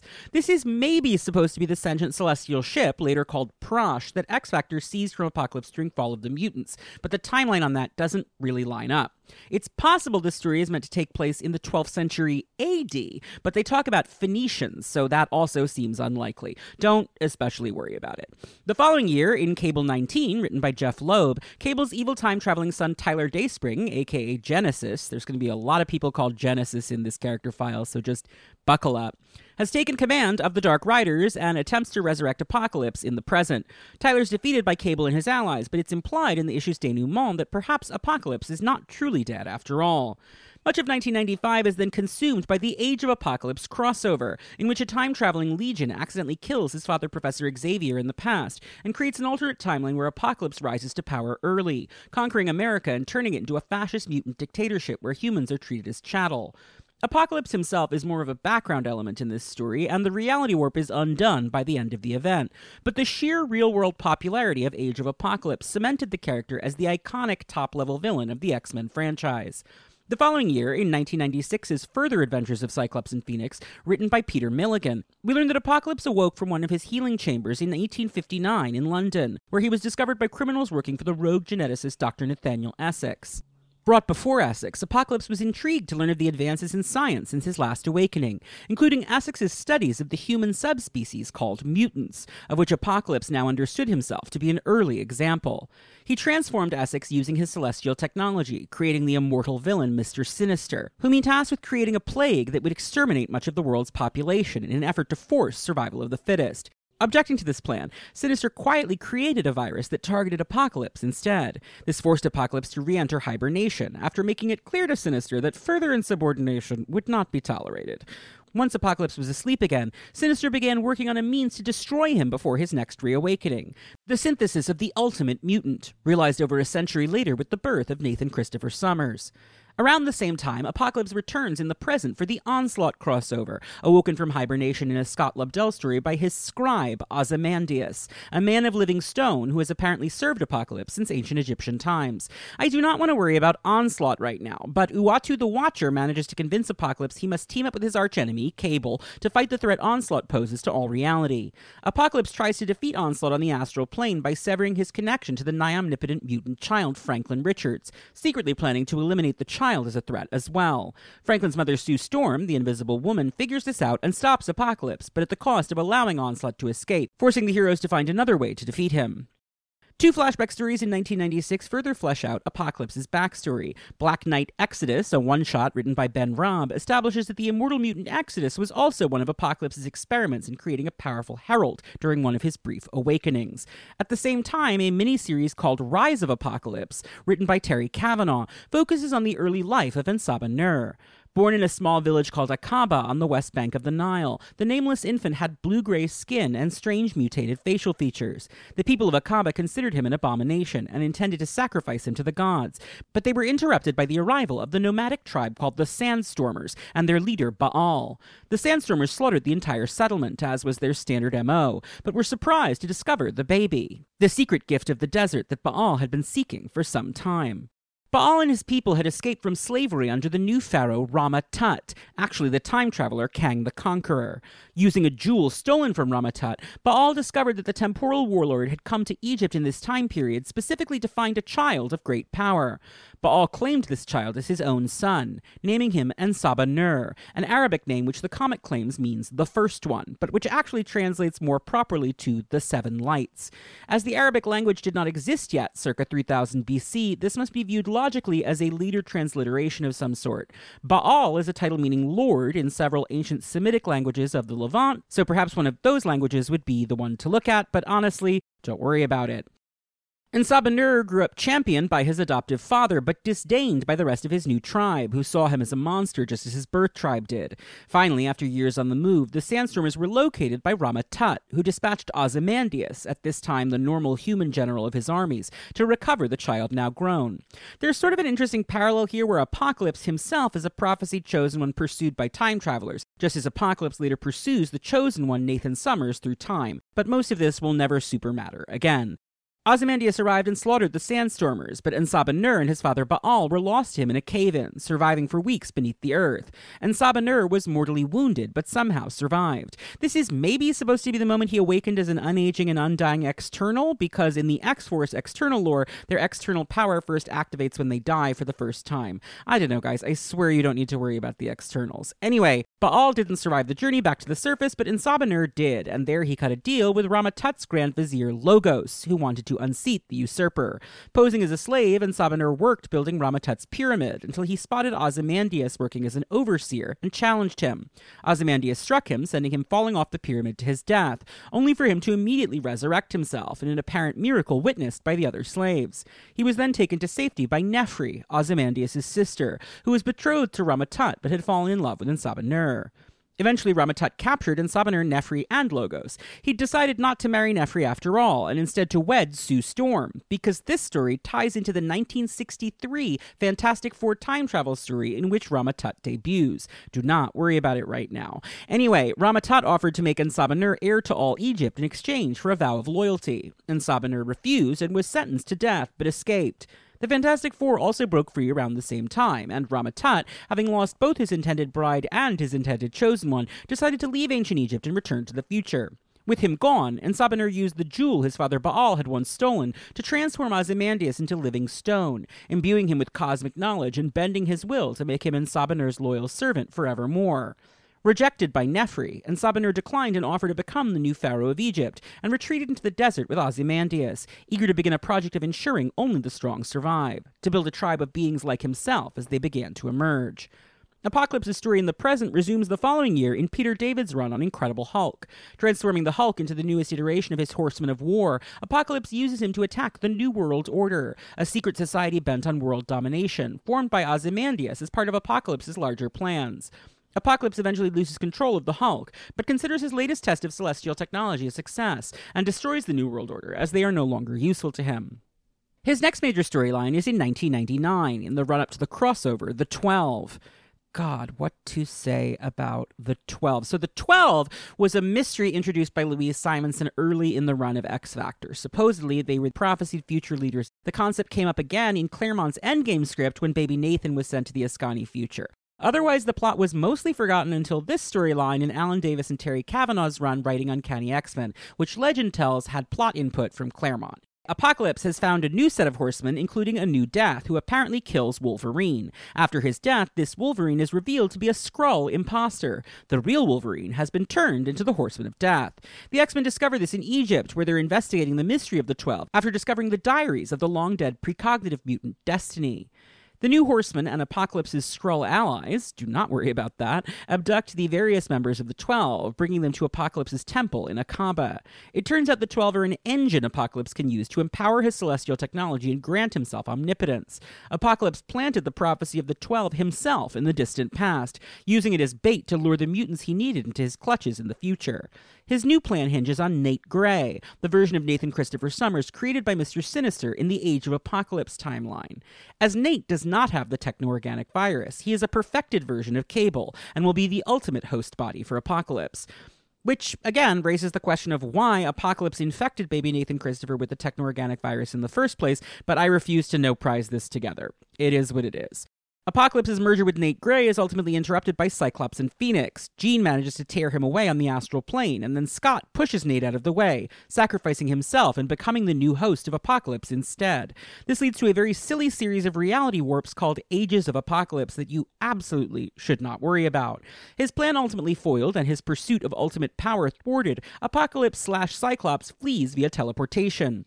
This leads directly into the 2000 Revolution, in which Chris Claremont returns to writing duties on both X-Men and Uncanny X-Men, and Cable joins the team to honor his father's sacrifice. The Cable title is taken over by writer Robert Weinberg for the next 20-ish issues, and there's a wrinkle here that's totally insane but comes up sometimes in trivia about the X-Men franchise. Weinberg wanted to reveal that Apocalypse was the third Summers brother, a mystery set up by Fabian Nicieza in the early 90s and intended to revolve around the character Adam X the Extreme. In Weinberg's conception, the baby who would be named Sabah Nur was Cyclops and Havoc's older half-brother, born to Corsair and an unknown mutant woman, and had been sent to the distant past via time travel. Marvel did not like this idea, and it never came to pass. But God, can you imagine? Anyway, in the 2001 miniseries The Search for Cyclops, written by Joseph Harris, Ozymandias appears to Cable and Phoenix and tells them the Cyclops Apocalypse Gestalt has survived. Amnesiac, the new being, has been working on ships off the coast of Africa, and has his memories sparked by an encounter with a disciple of Apocalypse called Aeneas. Remembering Apocalypse's childhood in Akaba, the Gestalt being travels there, with Apocalypse steadily assuming more and more control of the shared mind and suppressing Cyclops. When Jean and Nathan arrive, Jean's able to perform a miraculous feat of telepathy and separate the two consciousnesses. Apocalypse is expelled from Scott's body, and Nathan is able to kill the immortal conqueror, apparently forever, you hear that a lot with Apocalypse, right, by using his psychic weapon, the Scimitar. The death of Apocalypse in the present apparently erases the Askani future, though Nathan still remembers it. Later stories contradict the idea of the Askani timeline being erased, so don't super worry about it. Despite various attempts by Clan Akaba, the descendants of Apocalypse in the modern age, to resurrect him somehow, the character remains dead for several years. Then in 2006 comes Apocalypse vs. Dracula by Frank Thierry, a historical miniseries about Apocalypse's various conflicts over the centuries with Dracula.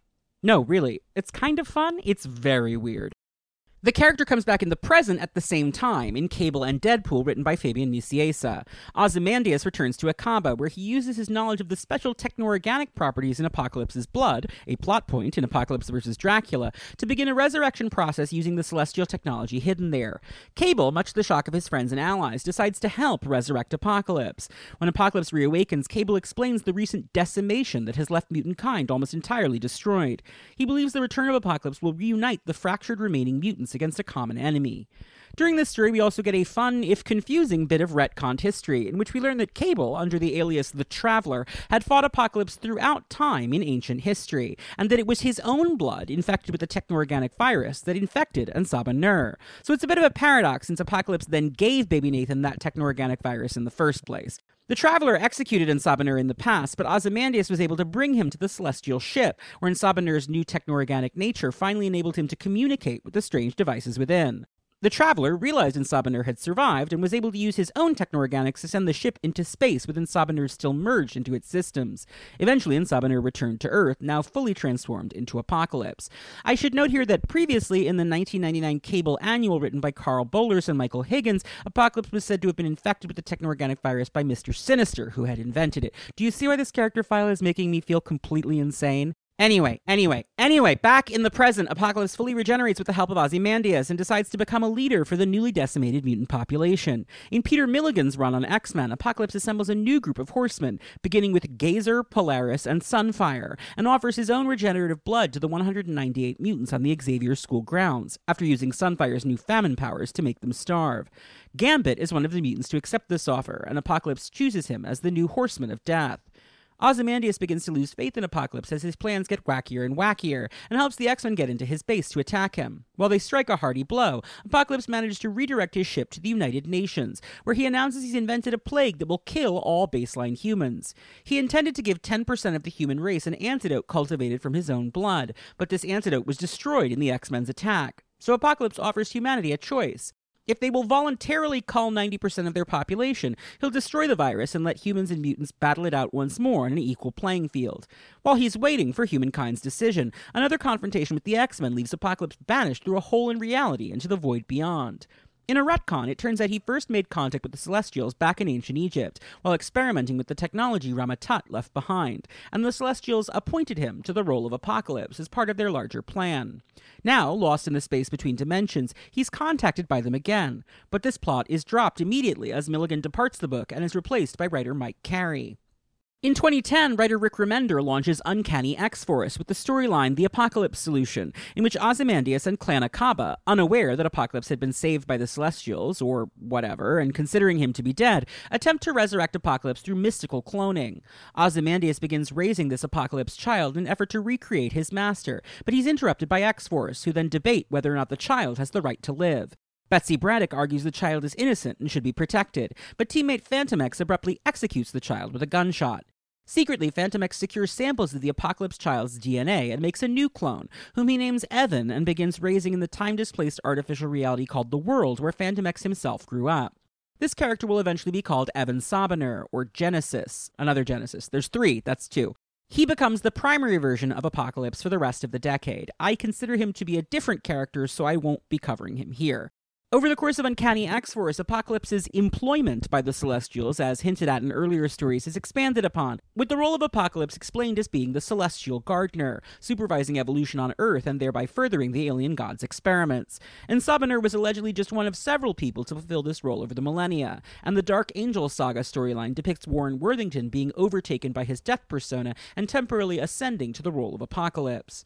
Remender also establishes that Apocalypse had a child with Autumn Rolfson, the famine of the 80s, a 616 equivalent to the Age of Apocalypse's nemesis, aka Holocaust. But it's hard to square this in the timeline given Autumn's age back in the 80s, and I honestly prefer not to worry about it. The real Apocalypse returns to our reality without explanation in 2018, in a backup feature across the various X-Men Black villain one-shots. This story, called Degeneration, is written by Zach Thompson and Lonnie Nadler, and features Apocalypse using celestial technology to once again attempt to create a body he can live in forever. He's then captured by Nate Gray and shunted into the alternate reality called the Age of X-Man. In the ensuing Reality Warp storyline, Evan Sabah Nur is killed. Apocalypse, like the others who survive, is sent back to Earth 616 at the end of the event. In the 2019 soft reboot House of X and Powers of 10 by writer Jonathan Hickman, Apocalypse is the most prominent of the villainous mutants to accept amnesty and become part of the new mutant sovereign nation on the living island Krakoa. He extends his hand in friendship to Charles Xavier in a panel that quickly became iconic, and that's probably the stuff Jonathan and I are talking about in this episode. Apocalypse is appointed as one of the 12 members of the Quiet Council, the leadership body on Krakoa that is meant to be ideologically balanced between all the major mutant political positions. Seated at the Autumn Table with Charles Xavier and Magneto, he represents mutant-kind's origins and offers insight from that perspective. He also begins appearing as a regular cast member in Excalibur by Tini Howard and Marcus To, where he attempts to harness the magic of Otherworld, the mystical reality that governs the multiverse. He explains his theory of mutant magic, arguing that the X gene is itself a special conduit for magical power, and tasks a new Excalibur team led by Captain Britain Betsy Braddock with aiding him in his research. Approaching the suicidal mutant Julio Richter, Apocalypse takes him on as an apprentice and gives him new purpose, teaching him how to use his mutant power over Earth to connect with primal geomantic magics. Excalibur is opposed by the Coven Akaba, a group of anti-mutant humans led by Ruben Brosseau and Mariana Stern, who have appropriated Apocalypse's magical traditions for themselves. In a nice callback to Remender's Apocalypse solution, Betsy finds a werewolf cub after Apocalypse has ordered the slaughter of the werewolves, and convinces Apocalypse to spare the baby, arguing a child is an innocent. Howard then finally explains what the hell is up with the Externals, establishing them in a clever retcon as a coven formed by Apocalypse, Selene, and others in the pursuit of greater mutant magic. Now that immortality has been achieved by all mutants on Krakoa, Apocalypse sees the Externals as outmoded, and uses Richter's power in a ritual that slays 4 of the other Externals, Saul, Cruel, Nicodemus, and Kandra, transforming their bodies into the External Gate, a stable portal to Otherworld. This leads into the 2020 franchise-wide event Ten of Swords, directed by Howard and Hickman, in which the mutants of Krakoa are drawn into a supernatural contest against the warriors of Arakko, an ancient society of mutants lost long ago to the hell dimension Amenth. In an extensive retcon, Hickman and Howard established that Krakoa and Arakko were once the living island Okara, and a mutant civilization thrived there in ancient times, the tribe Apocalypse had sought to cultivate. He married the warrior called Genesis, and they had 4 children: War, Pestilence, Famine, and Death, the original horsemen. After Okara was sundered in 2 in a great conflict, Arakko and its people spent millennia fighting back the demons of Amenth. Genesis took her children there to lead the war, telling Apocalypse he was too weak to join them. She tasked him instead with remaining on Earth and ensuring that mutant kind would evolve to be strong, the better to eventually reunite with the Araki. Now, corrupted by the dark god Annihilation, Genesis has betrayed her people and sold them to Amenth. As the Ten of Swords tournament proceeds, the Omniversal Magistrix Opaluna Saturnine manipulates both parties until an ideal solution is reached. Genesis is freed from Annihilation's control, and she and Apocalypse depart for Amenth to continue defending Earth from demonic incursion. The Araki are sent back to their world of origin, Earth 616, where they begin the uneasy process of finding peace between their warlike society and the contemporary culture of the mutants we know. Apocalypse has remained off-page for the 3 years since, but he's due to return for the upcoming Fall of X in the one-shot Heralds of Apocalypse, written by Al Ewing. In Ewing's X-Men Red, a book about Storm assuming an uneasy leadership role among the Araki, Genesis has already made violent moves toward returning to her people, and it is as yet unclear whether she and Apocalypse remain on good terms. As recontextualized and reimagined by Howard and Hickman, Apocalypse has enjoyed a new level of popularity as an unlikely anti-hero, where once he was the most terrifying villain in the X-Men canon. Whether this new status quo for the character will persist remains to be seen, but no matter what happens, he will endure, and he will grow stronger. It is what he does. X-Men. And we're back with Jonathan Hickman. This is such a treat. Thank you again for doing this. I'm on my best behavior. And real hard. I think that one of the things that happens when a creator has a bit of an air of mystery, which I think you've had since you were like, social media, let's not do that anymore, is people are always just like, what is he thinking? So it's a treat to get to talk in kind of a long form way. I hope everyone listening was able to follow that accounting of Apocalypse's character history. Almost none of that matters, just FYI. Like, there's very little of it that you need to worry about, particularly when we're talking about this character, because of all the work Tini and Jonathan did in really reframing him entirely. That starts to some extent with, well, actually, it starts kind of in issue 2 of your run with the summoner character coming in and all of the Araco stuff starting to be seeded. But the big moment, I think, was the Crucible story. I'd love to talk just a little bit about that issue generally and sort of your concepts about it, how that came to you. That was probably the most polarizing issue of your run. I loved it, and most people I know loved it, but certainly it had its detractors. So I'm just curious to hear you speak about it a little bit. Well, I mean, obviously, it's a rational response to have a huge aversion to the what actually happens in the issue, which is the like a teenage girl getting beaten to death in public. It's not just that she dies and he kills her, it's the way in which it happens, which it's almost like Christ and Satan in the desert. Mm-hmm. Which is why Apocalypse is so great. He kept giving her opportunities to not go through with it, right? Right. And the idea was that so the character is one of the Guthrie kids who was depowered during the M Day. Yeah, House of M. Melody Arrow, the one that Claremont added out of nowhere in the Reload period because she had just never previously existed, but it's fine, who cares? That was kind of a fun pull because not only had she lost the power, not only was she like the Guthrie who got depowered, but she also had lost her code name by then because like they'd reused the code name Arrow for the Chinese superheroine who's now a very famous Marvel Snap card. Right. One of the worst things that can happen to you as a superhero character is you lose your code name and don't get a new one, right? Because then it's like, we're not even the trademark anymore. I was wondering about that because there are so many characters who were more high-profile decimation depowerings. Danny Moonstar, characters you could have used for that who have a similar aesthetic but who are more famous. What I assumed was that the point was that this is a so-called insignificant character in the grand scheme, right? Was that part of the factor for you? When I made the decision, when I was thinking about who it could be, I don't remember if I put it to the Slack or not, actually. I don't know if I asked for suggestions or anything like that.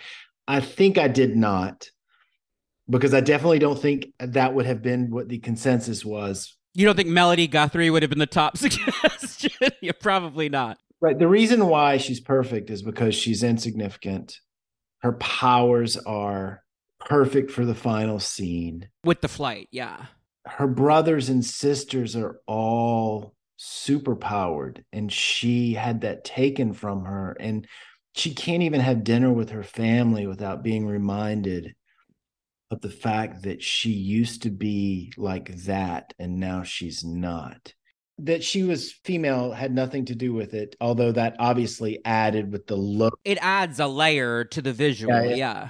But that she was also a Guthrie, and they're all kind of salt of the earth, like pull yourself up out of Harlan County. It just was all kind of perfect for this delicate, sweet character to fight to the death so that she could be who she was born to be. Yes. So she could reclaim what was taken from her, not by her actions or any actions directly related to her. She was just a mass casualty. In an act of God. That's exactly right. And it also, just to bring this full circle, it was also like Scarlet Witch fans have a real problem with bringing back up the House of M stuff. Mm-hmm. But like, I try to explain this to the writers about continuity and how it works. This is a tangent, and I apologize, but it matters. No, this podcast is all about tangents, hun. Go on as long as you want. Newer writers, they think that they write something in a comic book, and that comic book gets drawn and then printed and shipped and published and all of that kind of stuff. And they think that they've done something that's become canon. Mm-hmm. That's not how any of this works. There are stories you have to worry about and stories you don't have to worry about, is how I put it on this show. There's 60 years of contradictions in the Marvel Universe. Continuity is what people remember and what sticks. And Scarlet Witch would never have gotten past the House of M stuff, no matter how many people wrote comic books about how she was a better They've person. tried, and it never works because it's her most famous story. You have to address it if you're going to move past it. That's exactly right. That's exactly right. Like, you have to actually write a story that is as good as that story about going the other way. And people had a problem because I brought it up. But the reason why I kept bringing it up was because we knew that we were going to erase it. Fix it. Yeah. You can't do it in a vacuum. And so that's why, again, why this character was perfect, because it also reseeded all of that, pretender, all of that stuff. These innocent victims of that event who, like, Melody Guthrie has never met Wanda Maximoff. Like, she was just a total bystander who lost everything. That's exactly right. And Scarlet Witch may have saved the world in the period of time in between that happening and now. And it doesn't change the fact that if Melody meets her, she will be the most evil person that she's ever met in her entire life. Right. Right. And so it's also a story about that without being about that. Right. Mm-hmm. That's the other stuff that was cooking in the background. I wanted something that was the other side of what happened in House of X #5, which was these people died for a reason, in a glorious way, to save their nation and their people, and they were resurrected in all their glory without any imperfections, unless, of course, you like wearing sunglasses and having optic blast and all that kind of stuff, right? Right. Like, if you want an imperfection, you can keep it, right? If it's central to who you are, like with him or Chamber, or I liked when Vita had Karma keep the amputation because it's part of who she is. I thought that was smart. The point of it is that it's your choice, not someone else's choice, right? Like, that's the point of it.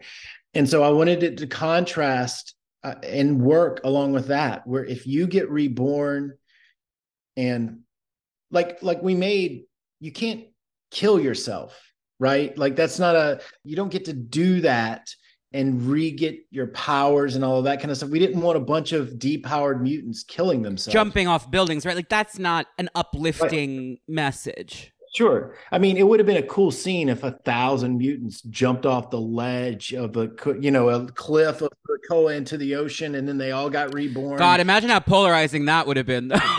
Sure, right? But like, this was a version of it where you showed that you were a person who would fight. The tenacity, the commitment. I knew that it would be incredibly polarizing, and I know that it's not good. Right. But it felt right when you read it. Right. Like, like, you're like, this is part of you is like, this is barbaric. This is ancient in the way that Apocalypse is. It feels like the Roman Colosseum. It has that kind of quality to it. But at the same time, I was moved, and I was like, I'm so glad that Charles shook hands with Apocalypse, because no one else would have thought of this. Sure. And for Melody Guthrie, it's the most empowering and incredible thing that's ever happened to her. And it would only have happened if they let that ancient darkness in. And there's a scene in there too where, Sam and Husk is like, they're screaming to stop it and trying to defend their sister, and the other people are kind of holding them back. And it's like, everybody's responses to this thing inside of the story and internally were correct. It leads Kurt to have a complete crisis of faith in his religion. Sure. It's a cosmic, seismic kind of thing, but I think that's why it provokes so many strong opinions. I just think at the end of the day, the reason why it is a success and not a failure, even though it is so dark and all of that kind of stuff, is that it feels like an X-Men story, and that it's trying to make a very complicated point. Mm-hmm. I know it was divisive in the room. I mean, I know that some of the other writers, like, they disagree with this conceptually. I mean, Spurrier's first issue when he comes in is about how much he disagrees with it conceptually. Sure. There's a variety of opinions, and that's what makes this feel real as opposed to didactic. Well, sure. I fundamentally See, this is the thing. This is like my superpower of being a somewhat moderately successful writer. I am perfectly capable of authentically writing shit I hard disagree with. Sure. Like I find the idea behind the Crucible offensive, right? Right. Narratively, I understand it, and I understand why the characters would do it, and I understand Apocalypse's position, and I can write it from that position to where it came across as a complicated and glorious thing. And when she flies for the first time, like, oh, I cried. that issue absolutely wins. And like I remember writing it and I was like, I can't believe I'm writing this shit. You know?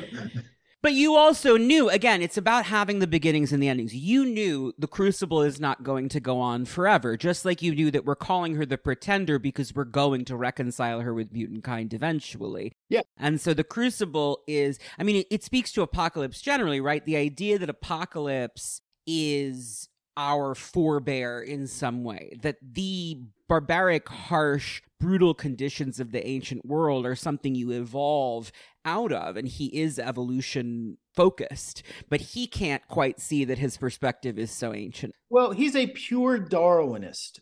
Which is funny because, of course, he predates Darwin by like thousands and thousands of years. But... well, the argument is he's an evolutionist. Mm-hmm. And if you're an evolutionary biologist, everything that he's arguing makes perfectly good sense, but it's not what a domesticated human being who has lived through the age of enlightenment understands. You know, like it's not human. It's a contradiction, but it's a beautiful contradiction. One of my favorite lines in the whole Krakoan age, again, similarly like an immortal character, is in X-Corp when Teeny has Selene say, the real problem is agriculture. It made men think that they could start making decisions. It's a funny line, A, because it's funny, but B, the point here that's being made is that this person is a space alien. Like, she is so far removed from our social mores. And I think Apocalypse is like that too. And what's been interesting about both Apocalypse and Selene in the Krakoan age is the ways that they can illuminate questions that the modern characters aren't going to ask and that the modern characters then have to grapple with. Like, we can all agree agriculture is probably a net good, right? But you get where Selene's coming from. Similarly, we can all agree that asking people to dash themselves against the rocks in order to get their powers back is a little crazy. But what Apocalypse is asking is, how important is it to you to be who you are meant to be? Prove it to me. Mm-hmm. That's a question that needs to be asked of everyone in this fictional setting, because what Krakoa is, on some level, is the end game of, like, this is who we are meant to be. We are meant to be something bigger. We're meant to create something great. And to get there, I think you have to ask the questions of, like, how bad do we want it, right? So I quite liked it. I guess it's just nice to talk to creators about how complicated these stories can be, because a lot of the time people want a yes or no answer or a black and white thing of, like, was this issue morally good? Is it okay that I liked it? That kind of stuff, which to me is not the interesting thing about fiction. I'm looking to see, I couldn't remember. I'm looking to see at the end of the Crucible issue if it was Apocalypse that welcomes her back after she's reborn, and it is. It is, yeah. He's proud of her. Yeah. So again, Apocalypse being proud of you. Yet another complicated, right? Exactly. And that, I think, leads us into Arakko and Ten of Swords.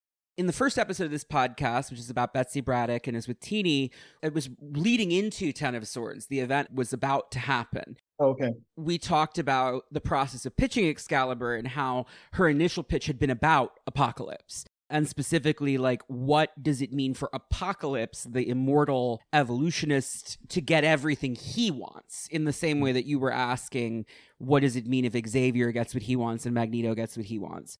So the groundwork is laid there. We get a lot of data pages and stuff throughout Excalibur where we dig into his mindset, his beliefs on magic and culture and all of that.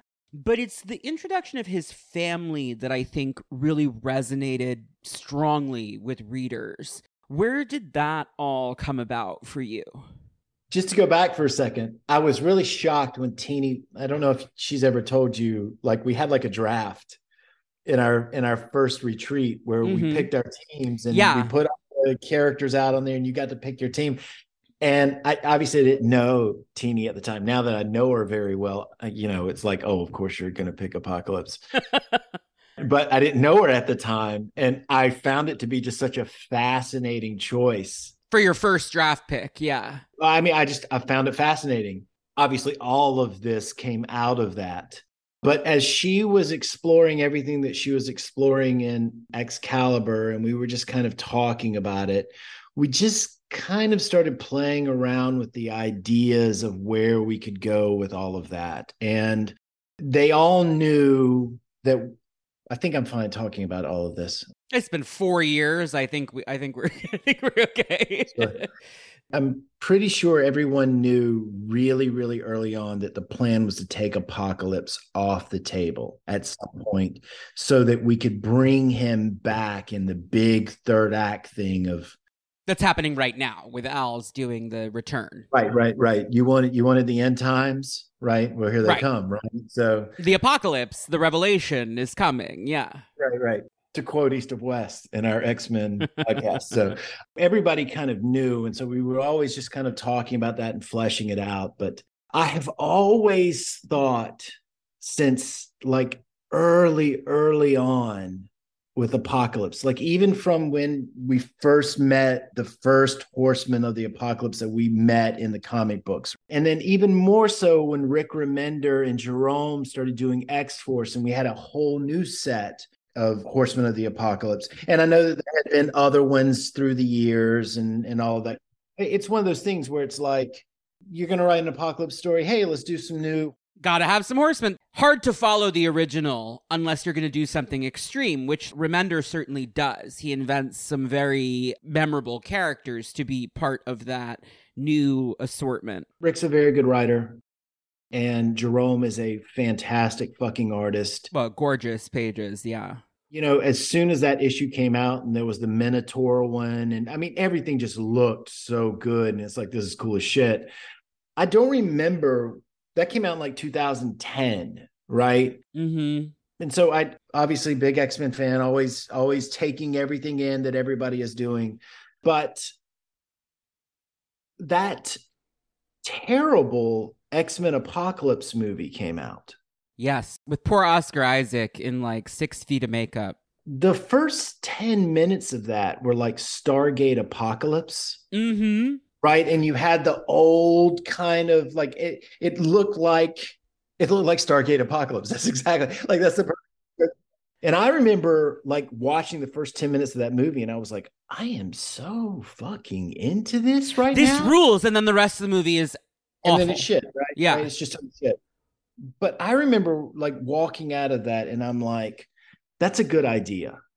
Like the first Horseman of the Apocalypse, first versions of those guys, which is why when we had them designed, when Pepe did all of that stuff, we had them. I was like, go look at this movie. We want something that feels Egyptian the same way that he feels Egyptian, and all that kind of stuff. And so I just kind of was playing around the idea of, oh, okay, he loses them at some point and they're his actual kids, which means that he must have been married, and what a bad bitch that must be.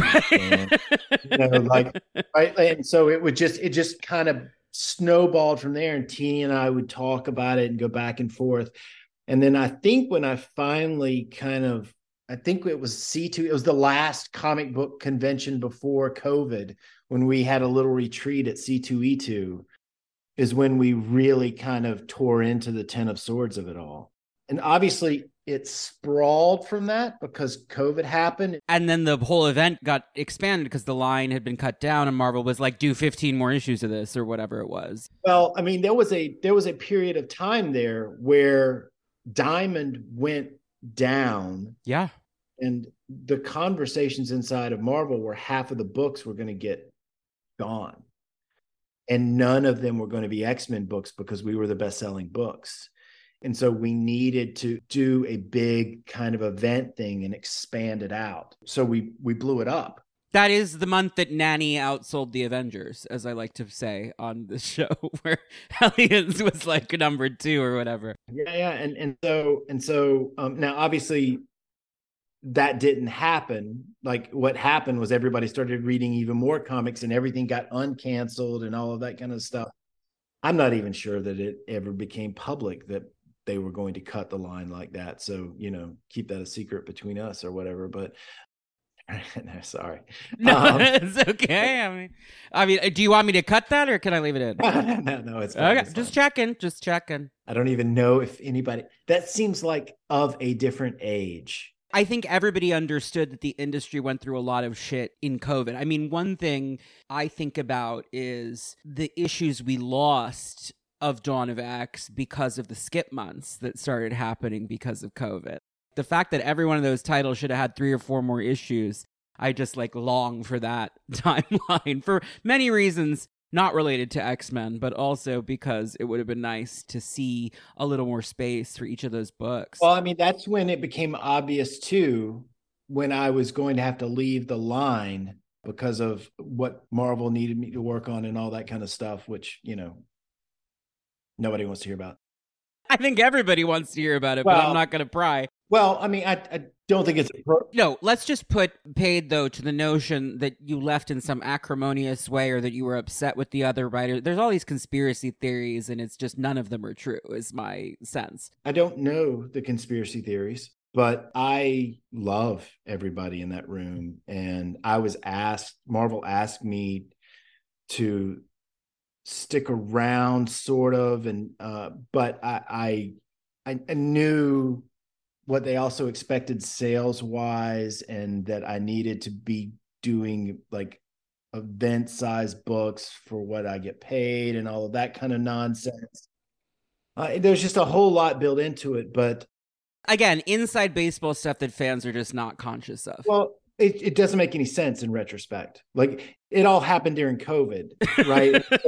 so in retrospect, it looks like nonsense, but it's completely logical in the time that it happened. But no, I mean, there's nothing. I don't. There's no bad feelings there, is all I'm saying. Well, I mean, I don't know. I don't talk to those guys about how they feel about me. That seems like it would be a conversation. I don't call Ben Percy up and, hey, Ben, do you... Be like, hey, Ben, what do you think? Do you love me?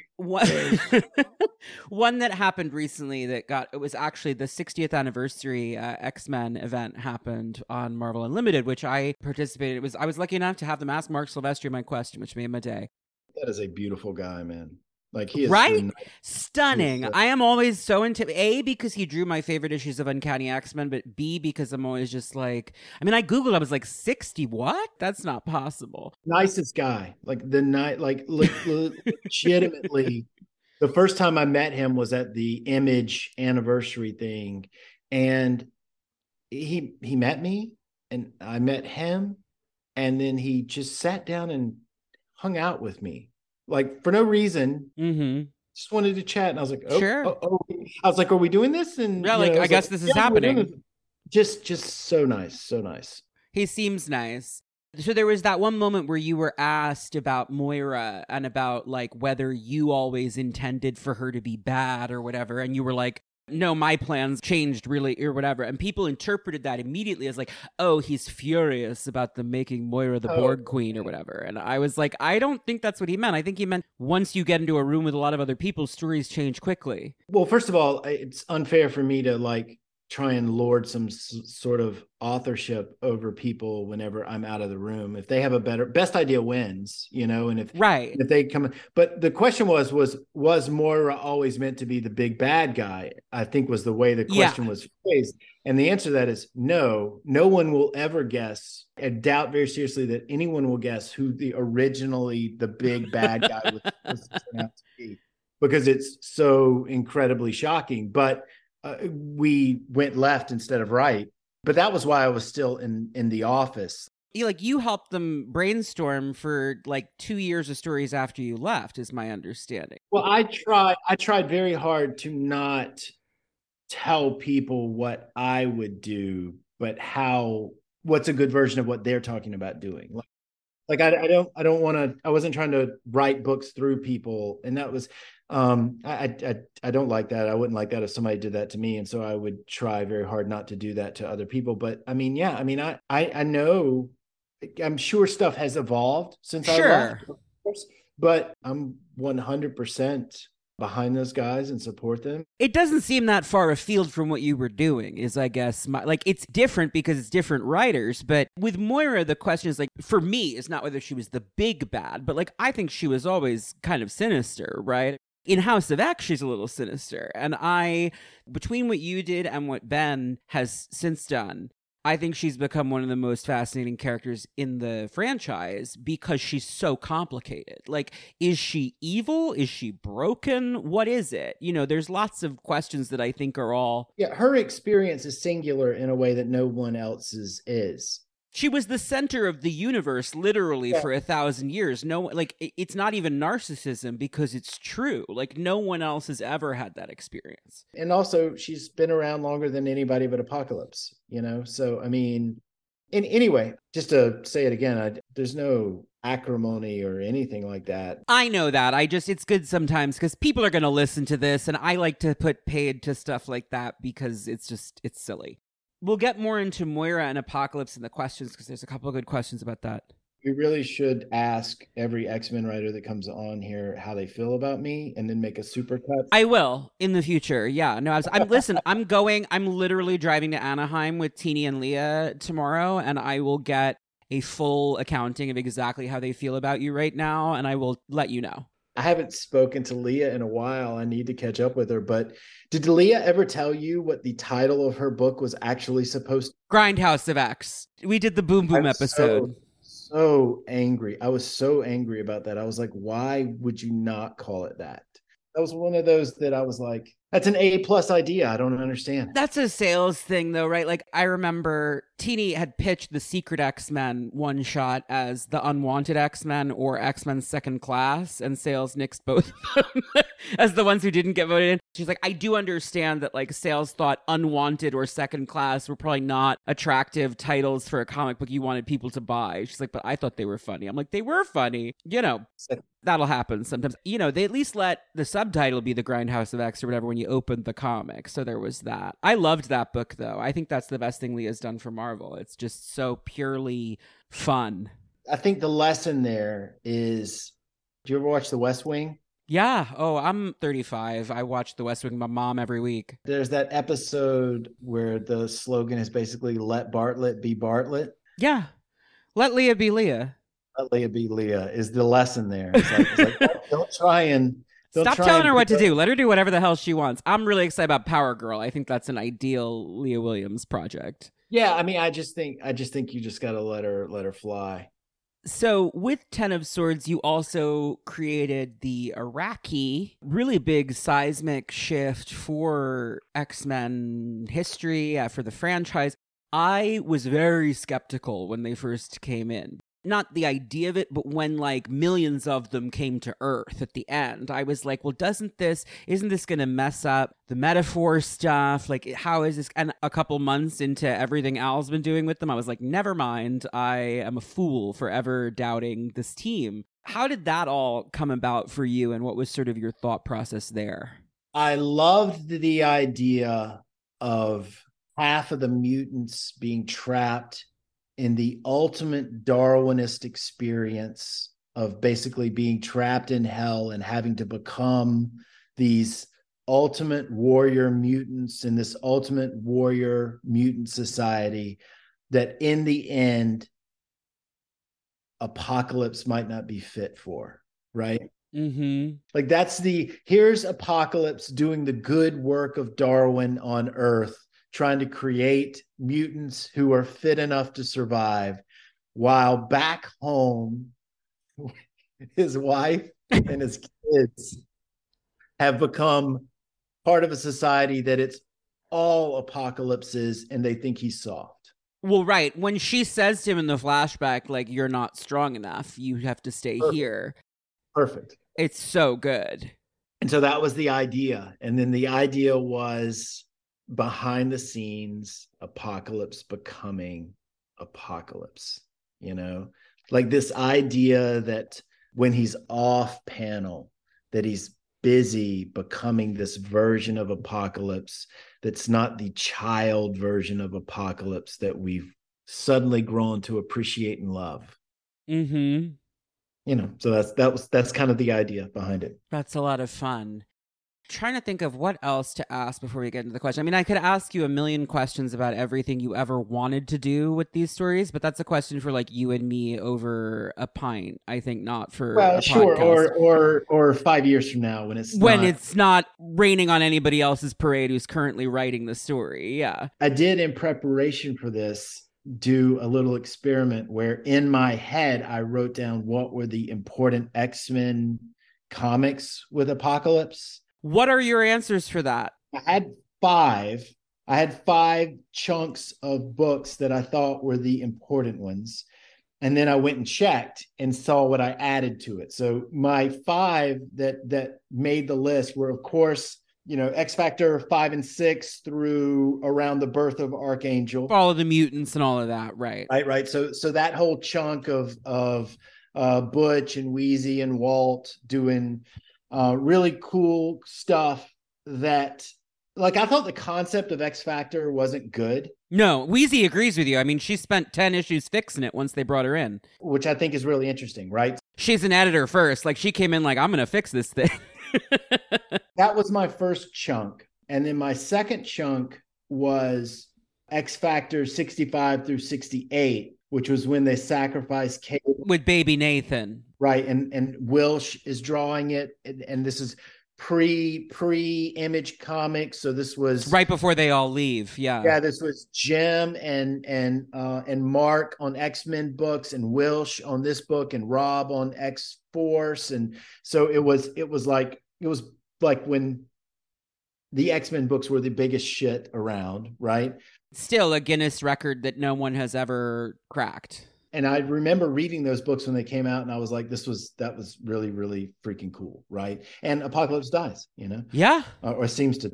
And then number 3 on my list was Age of Apocalypse, which, duh. Number 4 on my list was Remender and Peña's X-Force stuff. And number 5 on my list was the House of X stuff that we did. That's my list too. In terms of anything you need to read for this character, those are my list. What else did you add, though? What I left out when I went back and looked was there is a Wolverine Jungle Adventure comic book. Oh my God. That Mike Mignola drew. That yes. Apocalypse is the bad guy in it. It came out in 89. It is amazing. Find a copy of it. It's nonsense, but it's like absurd, but yeah. But it's absolutely beautiful. And then the other thing, I had Stargate Apocalypse on there later on. But then I had Apocalypse the 12. I was going to ask about the 12. Is that why there's 12 quiet counselors? No. Okay, because that's been my conspiracy theory from is that Apocalypse was building the real 12 on Krakoa.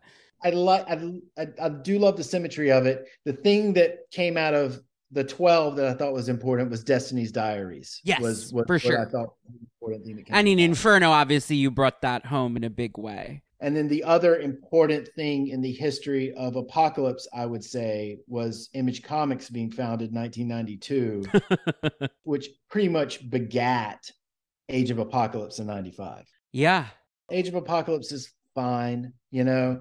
Generation Next is the best Generation X. That's the best thing in it, for sure. And it's the best that Gen X ever is as a book. Yep. I agree. I guess I do have one more question before we get into the Q&A. That's my own question, which is about the Phalanx. Okay. Talk about a 90s mess, right? Like, what made you want to... Where did, like, that angle come in? The Homo Novissima, tying that together with Nimrod, all of that stuff. How did the Phalanx and, like, fixing the Phalanx, making the Phalanx make sense, enter into your conception of all this? Well, I was going to do a 12-issue Imperial Guard series. The long lamented... That would have been about nothing but that. Gotcha.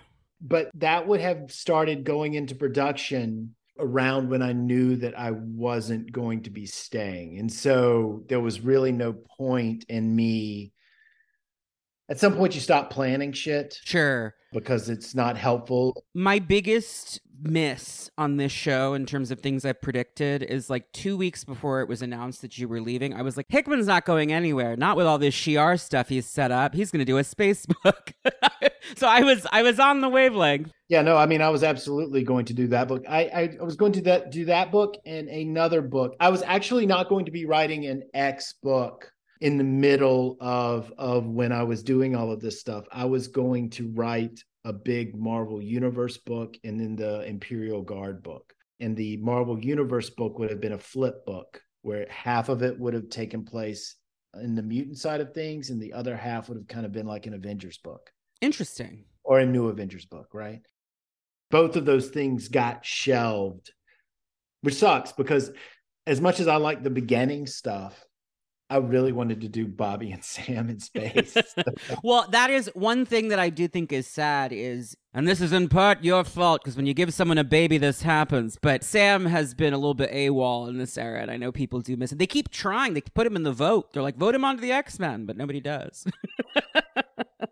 Well, people are wrong. I don't know what to say. Discord moderator Luis Lopez will be very thrilled to hear you say that. I love those two characters so much, I stuck them in an Avengers book. You sure did. Yeah. I mean, when I did the Cannibal episode, actually, it was interesting. My guest for that, Zoe Tennell, she's a little bit younger than I am. And that was the first time she encountered those characters. Because if you're coming into comics in that period, you're not reading X-Men, you're reading Avengers. So she got to know them as an Avengers fan because she was reading your Avengers. So that's kind of a fun. And then she went back. Sure. But, you know, I love what Al's doing in space right now, though. So I'm with Sunspot. I need to be careful what I say about that because I know he's in that stuff. Yeah, right so now. we can leave that for the most part. I guess I was just very grateful that anyone took a moment to explain the relationship between the Technarchy and the Phalanx and how it works. Because, my God, let me tell you, for this show, like when I did the Warlock episode, trying to make all of that make sense is tough. So I appreciated that you did it. Well, I mean, that's the kind of thing that I really like to do, though. I like to clean up messes. Mm-hmm. I know that some people don't think that's true or that they don't give a shit. Well, you talk about comics, and that's like something that could be comics about comics if you're not careful. But what I loved about this is you created something so new out of the mess, you know? That's the something old, something new at the same time. Like that's the way you have to sell that stuff. You also, I'm a huge Captain Britain fan. I know you are too. And I love whenever you do like Secret Wars, just like here's Jamie Braddock as Captain Britain for no particular reason. I'm just going to do it because it's fun. Why not? And actually the Family Man asked, well, actually, you know what? That brings us into our first question. Megara Frost writes, hello, Connor and esteemed guest Jonathan Hickman. First off, I'd like to say thank you to both of you for your work. Connor, this podcast and its Discord have given me a space to feel like my queer readings of the X-Men are valid. I'm a closeted lesbian who lives in a small suburb with no real-life X-Men fans to discuss with, and especially not any queer ones, so it's great to have that place to bond with people. With your release date being in late May, I have high hopes this will drop around my 20th birthday. Oh, well, happy birthday if it does. And, you know, things will get better. 20 is a shitty age, and you have your whole life ahead of you. Don't worry too much about it.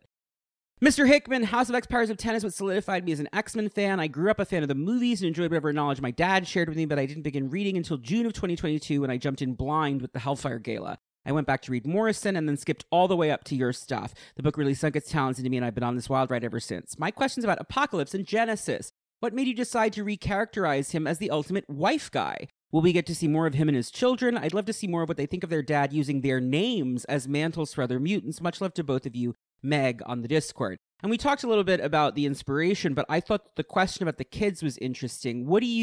What's your thought process on him creating Horsemen successively? Like, do you think it's an attempt to recapture that? Like, what is it? Well, I think there's probably a portion of him who thinks they're all gone. And not coming back. They're lost. And so it's a way of memorializing and, you know, it's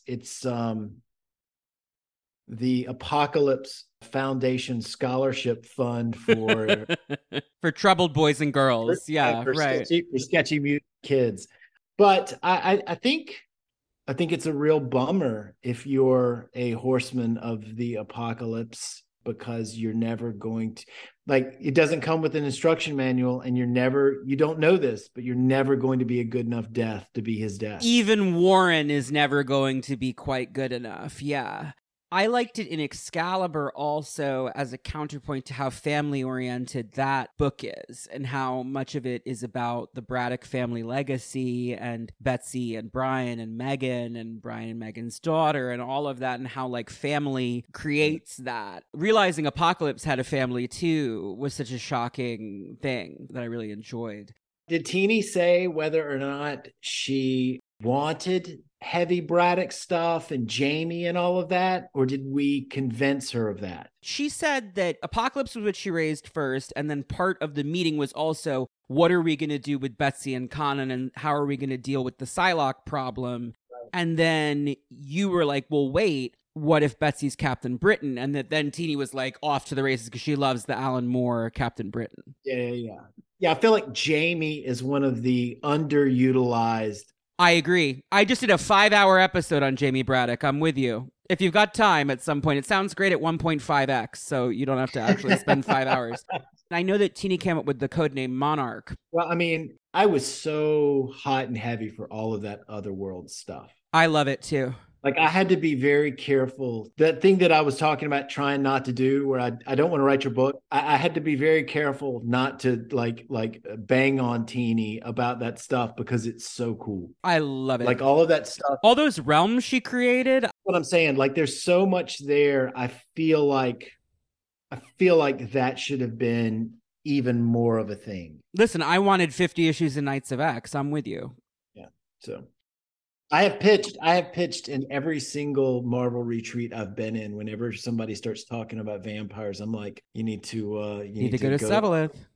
You need to go to Otherworld. You need to see the real dudes. The real deal. Yeah. I actually wrote that into an issue of Gods the other day. So that's awesome. Very cool. I'm very excited about that book. I can't wait to see what the hell it is. And Meg, in terms of will you see them again? If you are not 100% caught up, Al Ewing is doing a book called Heralds of Apocalypse. It's a one-shot that's leading into Fall of X, and they are coming back. In fact, you should read this week's X-Men Red as we're recording. It's the 11th of May right now. One question I actually have while we're on the subject of Arakko is, why do they speak English, Jonathan? Because that's what we print the books in. I assumed it's like Saturnine cast a spell or something, but you know, it's. I'm sure there's a fantastic. I can no prize it together, but it is the one thing. It's like, why?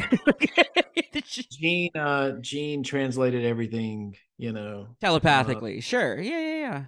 Wilson Hayworth writes, greetings, Connor and Jonathan Hickman. First, thank you both so much for all your work. Jonathan's run in the Krakoan era in general was a lifeline for me during the pandemic. Oh, this actually gets into it. My question is about Apocalypse's love of the letter A. I'm not a historian, but a quick Google search shows Apocalypse should be a good deal older than the modern letter A, yet this guy's so quick to just slap a giant A on anything. Even when he's trying to embrace a mutant language, he's still keeping that A in the name. Also very important, was this something he's been rocking for centuries, or did he do the big A belt after Charles slapped an X on his child army? To simplify, is Apocalypse petty, or does he just have bad fashion sense? Thanks, Wilson. I like the A belt. I think it's cute. The letter Alpha is pretty old, but this is a general problem with Apocalypse, which is that Terry Kavanagh did the Rise of Apocalypse miniseries back in the day, and, and Sabah Nur, first of all, doesn't mean the first one. It means the Seven Lights, which is Arabic and means dawn, basically. So, like, the morning light, the first one, also Lucifer, right? Like, there's that aspect to it, too. But Arabic didn't exist yet at the time when Apocalypse would have been born. So this is just an endless problem with characters who are super old. Celine runs into this sometimes too, where you're like, that isn't quite right.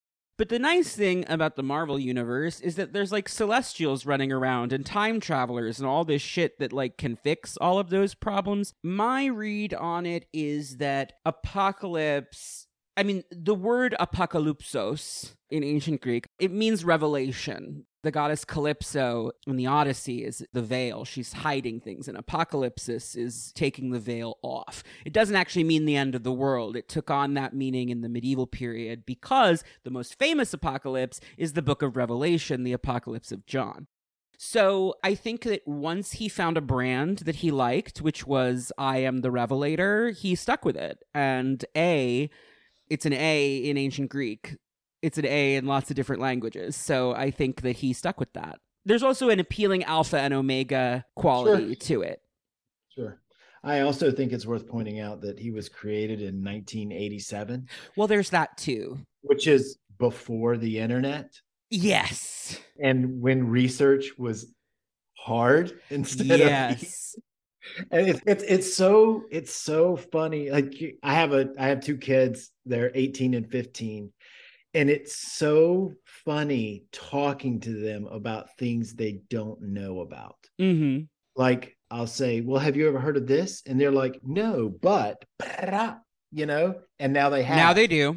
Right. It's so fascinating the way that the way people now eat new information as opposed to, I heard it described like there used to be a guy at every, I can't remember who I heard say this, but there used to be a guy at every newspaper who just remembered everything. Mm-hmm. Now that's Tom Brevoort at Marvel, is my understanding. Right. There used to be a guy who that was his actual value, was that he knew all the trivia. And that person doesn't matter anymore. It's like Tom Brevoort, if that was his only trick. No, he has a lot of other important qualities, but he knows things that nobody else knows, you know? Not anymore. That's my whole point. Like it used to be amazing how much trivia Tom knew, but now everybody knows the trivia within 30 seconds of being asked the question, right?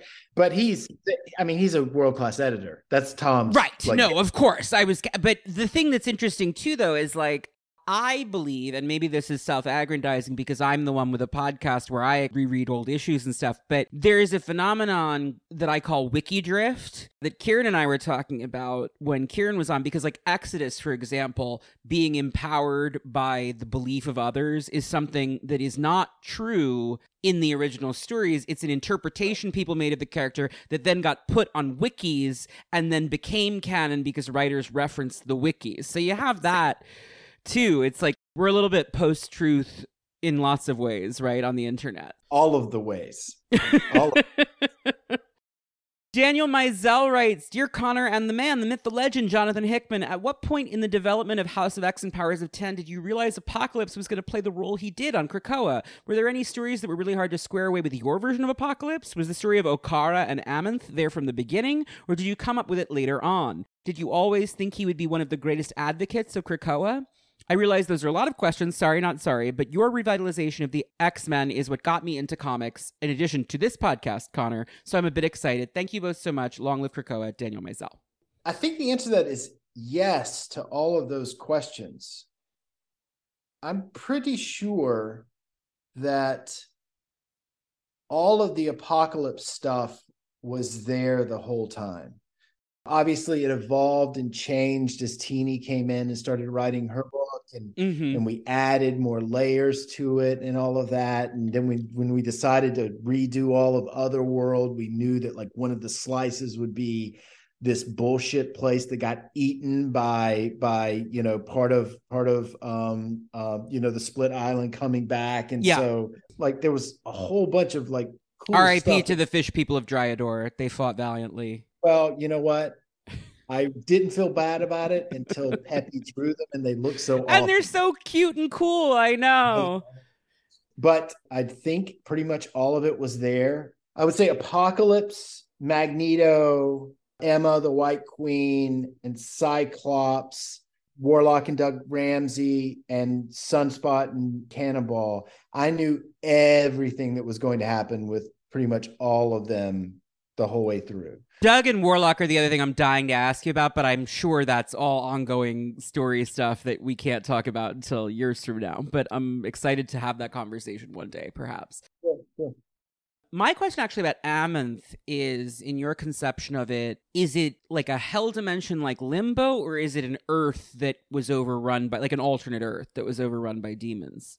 I don't think it's an alternate Earth. I think it's just an other place, you know? Not Limbo in that it is an allegory for hell, but you called them demons very specifically. but a place that turned into that. Not one, it wasn't conceived as that. They're not native to. Right. Yeah. Yeah. Right. Yeah, Okay. Gotcha. There was just, I remember there was a lot of debate about like, is this like Earth 4789 or whatever, or is it a magical plane or something like that, otherworld wise? Phil Aitken writes, hello, Connor and the esteemed Mr. Hickman, longtime listener, sometime question asker. For Mr. Hickman, how did you and Teenie Howard approach the balance of making Apocalypse a bit more complicated than cartoonishly evil supervillain without erasing that his villainy is rooted in very real evils like eugenics? Did his immortality play a part in that approach? Till we find out exactly how to pronounce his Krakoan name, make mine Cerebro, Phil, Flatscan Phil, on the Discord. Flatscans is what I affectionately call the straight man listeners. Oh, okay. Of course you do.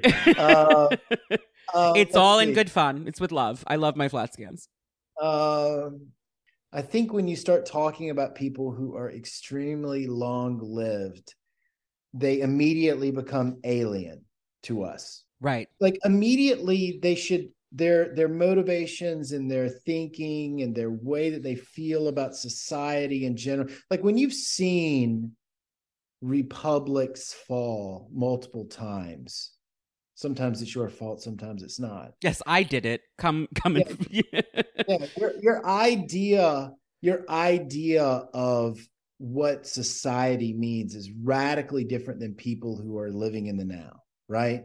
And so, yes, I think that it is the complication of the immortality of the character that leads him to have a inhumane or inhuman ideology that is repellent to me and you, the reader. I think he makes perfectly good sense. I think it's like Dr. Doom.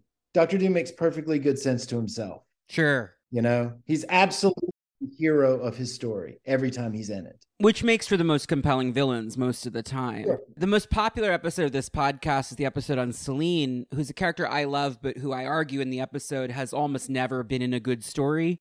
The reason why I love her is because of that specific thing where it's like, well, yeah, it is evil to eat people for sustenance, but like to her, you are poultry. In her mind, you're like an ant. So it's frankly, when she looks at Monet and is like, wow, I like the cut of this one's jib, that's a real statement because really all these people are mosquitoes. So she's picked a mosquito she really likes. And I think, when was the last time I ever did that? And I like approaching characters who think in that way that's so abstract. I think it's really interesting. And Apocalypse trying to explain that in Excalibur to Betsy, to Richter, to other characters is one of the things that was really interesting about him in this era, trying to bridge the gap of understanding. Barrett Smith writes, hello, House of Connor and powers of esteemed guest Jonathan Hickman. I could start off with a big preamble about how much I adore Hickman's work on Fantastic Four and Avengers, how Secret Wars is one of my all-time favorite comics, how his Doctor Doom is my favorite take on my number one villain in all of fiction, but alas, this is not a Fantastic Four podcast. In terms of Apocalypse, he's been one of my favorite Marvel villains since I saw the 90s cartoon as a kid. I am the rocks of the eternal shore, crash against me and be broken is a line that's lived rent-free in my head for years now. So when I dove into the Krakoan era, I was blown away by what Jonathan and Teenie did with the character. He went from a super cool villain to a truly fascinating character with a surprising amount of nuance. My question is what Cyclops thought of A during his time on Krakoa. Scott was the POV character in some ways for Hickman's flagship title, written to perfection, in my opinion. But despite the prominence of both him and Apocalypse during the dawn of X, they never really interacted despite their long, ugly history. We know Scott was no fan of the Crucible, and forcing someone to send their baby to the future isn't exactly an easy thing to get over. Was there a lingering grudge, or was Scott feeling forgiving after boning Logan mellowed him out? Sincerely, Barrett, Pictures of Spider-Man on the Discord. I think he hates Apocalypse. I think so too, yeah. That's one of the reasons why I didn't get into it, because it pulled against the cohesive narrative. Later on, you know, if I would have continued to write those two characters, I had no plans to, but if I would have had a moment later on, I definitely think that would have cropped up, because I think he hates his guts. Yeah. I think he looks at Cable and it breaks his heart and he hates him. So one of the things I find most compelling about Krakoa is the fact that it forces these characters to share space. If they believe in the project, if they want to make this work, they have to. Warren has to sit next to Apocalypse. You know, Yeah, and I would argue that Warren is would handle it a little bit better than Oh, Scott yeah, because I agree. it's what happened to him. And you could argue that Warren sucked until Apocalypse. I don't believe I'm I'm joking. wearing my Candy Southern t-shirt right now, so no, I am not of that opinion. But I think the only problem that I have with Angel becoming Archangel was that his eyebrows stayed blonde. That's it. see, I like that because it looks a little weird. I think the whole blue and pink color scheme that Walt did is so cool. Everything looks so cool. I think he's just great. Yeah.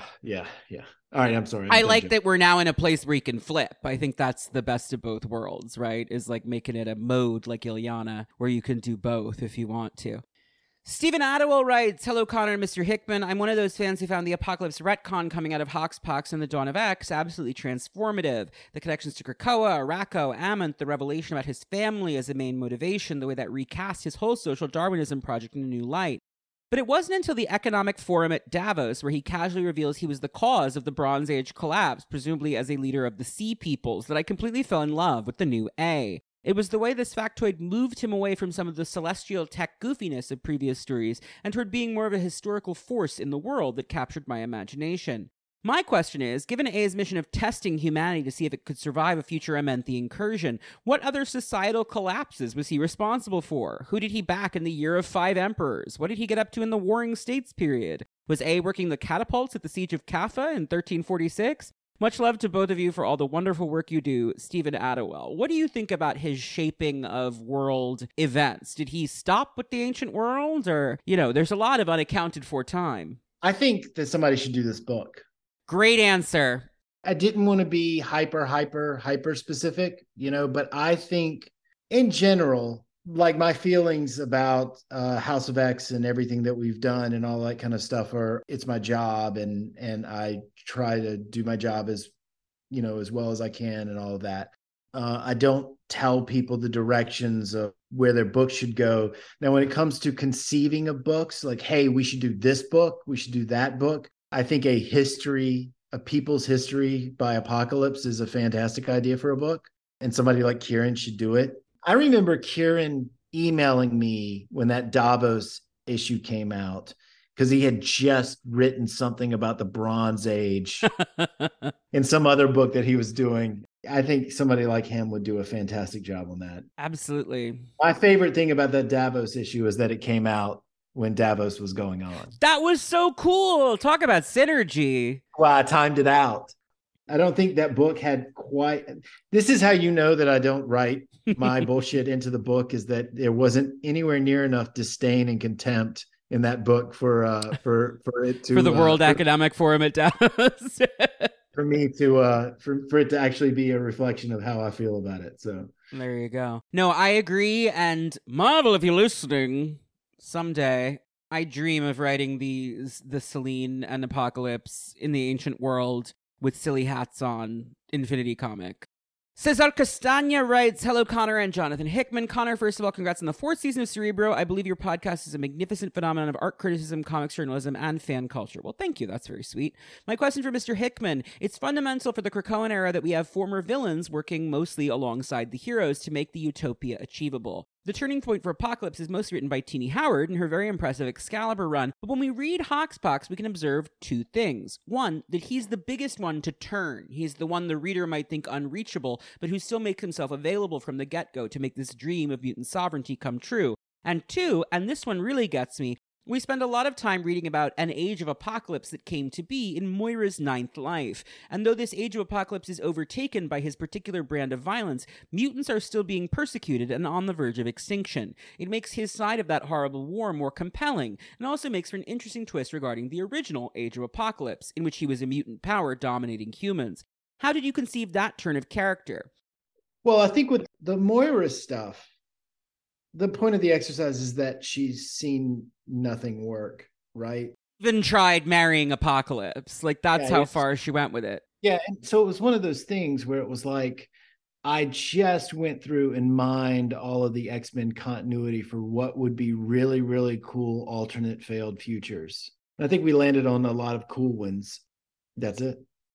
Jordan Broadway writes, "Hello, Connor and Jonathan. I swear this email is about Apocalypse, but it might take me a minute to get to him. While I grew up with a good amount of Claremont trades and single issues, I didn't go back and read the full Claremont run from beginning to end until somewhat recently, when House of X and Powers of 10 reinvigorated my love of these characters. So thank you for that, Jonathan. I was aware going in that Apocalypse wasn't really a Claremont character, being a Simonson creation, but I was surprised to learn that Selene, a character I really only knew from the Necrocious story, basically was Claremont's Apocalypse. Not only did she predate him in both age and publication history, but she was a major recurring villain for most of the 80s, making big splashes in Uncanny and New Mutants, while Big Blue was largely confined to the pages of X Factor as the mystery man in the shadows. Obviously, something shifted as Selene's appearances in the Marvel Universe began to dwindle. Not only did Sabah get the ancient immortal mutant backstory, but more and more big X-Men stories began revolving around some variation of him. Do you think there was an intentional push to replace Selene with Apocalypse? And intentional or not, why do you think he's risen so far past her to become one of the most recognizable characters in the franchise? Is it because stories like Fall of the Mutants and Age of Apocalypse left a bigger impact than Nova Roma and Kulan Gav? Is it because his ideological motivations make him a more compelling foil than Selene's admittedly vibes-based mischief? Or am I overthinking it all, and Apocalypse just got wider exposure from the 90s onward because none of the cartoons wanted to depict our heroes punching a slutty vampiress? Thank you both for an incredible history of some of my favorite comics and podcasting, Jordan Broadway. I think you nailed pretty much every aspect here. Selene is a Chris Claremont Fantasia. She is H. Rider Haggard she plus a dominatrix divided by Vampiros Lesbos. It's everything that he loves. And I think that Apocalypse as an alien being who had this really dramatic, strange celestial design and all of that was just a more immediately captivating idea to other writers. And going into the 90s, his like weird cyborg vibe and the idea that he corrupts these characters in a way that gives them cool new designs like Warren got and Caliban got was very appealing for the toyetic vibe of the 90s, where it was like, how many action figures will this create? I think that all of that is true, but I think it's so the Cool and Gath stuff is probably one of the most, hey, can we do this cool shit again? Pitches that you hear in Marvel retreats year after year after year after year. Okay. So I would argue that until Age of Apocalypse, you're actually wrong in terms of which one is more important. It's just that Age of Apocalypse was so I can't even, if you weren't reading comics when that came out, it's tough to describe how hard that hit. It was almost like when Image Comics came out and Jim and when all the talent left Marvel. That sounds ugly. I don't mean it that way, but the hottest rising stars that everyone was talking about all left en masse. It did happen. These guys took 3 million in sales out the door with them every month. That's how big they were. It's tough to explain how much cooler Image Comics were. They were way cooler than DC Comics at the time, but they were so much cooler than Marvel Comics also at the time. It's tough to explain how Age of Apocalypse felt like a righting of the wrongs of independent comics in the world of corporate comics that you live in. It brought everybody back in. That's what it hit like. It hit like, oh, you've forgotten who's the big dog on the on the street kind of thing. And it hit so hard. It isn't even that it hit so hard. It's that it hit so hard and the books were cool and the books were interesting and fascinating. And a couple of them were fucking great. And Apocalypse just became important. He was not important before then. Like, he was a cool character and all of that, but he was also dead and gone. Yeah. He was not important. And then when that happened, he became super important. I love that Fabian Nicieza stuff in the early 90s. Even there, Strife and Sinister are the big villains. Apocalypse is just kind of set dressing for the plot. Yeah, I mean, when Apocalypse, those X Factor issues that I talked about that Wilsh drew, basically Apocalypse gets worked by Strife and Mr. Sinister. Yeah. Like it's a big trick. And so anyway, that's the answer to the question. The answer to the question is Age of Apocalypse was that big. People still pitch, let's do an Age of Apocalypse of. Yeah. Like people. Well, look, Sins of Sinister was definitely in that mold. It did something different with it, But Yeah, sometimes they call it Sins of Sinister when they pitch Age of Apocalypse. It is exactly, but that's the shorthand for it. We'll Age of Apocalypse it, you know? let's do an Age of Apocalypse, but it's like this. And like that's how log lines work a lot, is X meets Y, right? Right. Let's do Age of Apocalypse, but it's also Warhammer 40K. And guess what? That pitch, it was fucking cool. So they did it. Yep. Maxwell Warner writes, Dear Connor and head of Ex Emeritus, Jonathan. Mr. Hickman, I'd just like to say I've been a big fan of yours since I picked up a newly released issue of S.H.I.E.L.D. and was astonished to discover the villain was Sir Isaac Newton. That series also featured your first time writing Apocalypse, albeit in a cameo. Your use of Apocalypse in House of X was the character's first major storyline in over a decade. Although absent entirely for 12 of those years, Apocalypse's legacy was built up in books like Uncanny X-Force. Almost all of those stories focused on the idea of Apocalypse as a servant of the Celestials, even situating Apocalypse as a position or title that Ansaba Nur was only the most recent to hold. However, your work on the character has focused entirely on Apocalypse's position as an ancient mutant patriarch, eschewing the celestial elements entirely in favor of the fascinating saga of Okara, Arako, and Krakoa. What was the thinking behind the decision to pivot away from the celestial angle that had previously dominated the character's history? The only reference to those elements I can recall was when Cardinal consumed an Apocalypse seed in Powers of 10. Sincerely, Maxwell Warner, they, them, head on the Discord. P.S. I gotta ask about Silabelle, if Connor hasn't already. I do love Silabelle. She was so cool, but what does Silabelle mean? Just sounds cool. It just sounds really fucking cool, right? It sounds awesome. I want her back. Everyone's like, where's Rasputin 4? I'm like, where's Silabelle? I want justice for my black brain queen. So the celestial stuff. This is informed entirely on just experience. Marvel doesn't know how to do Jack Kirby stuff, and I mean like primordial, like New Gods type shit. And I don't think DC Comics does either. I mean, there are obvious exceptions, but I would generally agree that those Kirby things have a unique. I mean, it's why no one until Kieran was able to make Eternals work, in my opinion. Like, not even Neil Gaiman was able to make it work, because you have to nail that weird Jack Kirby Chariots of the Gods thing. The problem is that we don't operate in a writer-artist environment anymore. Those are bifurcated jobs. And Jack Kirby, at his most Jack Kirby, is synergistic of both of those roles. And it's very difficult for places like Marvel and DC to capture the scale and the power and the energy with the delicate out there ideas that are contained within. It takes a Jack Kirby to do a Jack Kirby comic, right? And Fantastic Four is great. It's great, but it's not a Jack Kirby comic. Are the Jack Kirby issues amazing? Of course they are. Of course they are.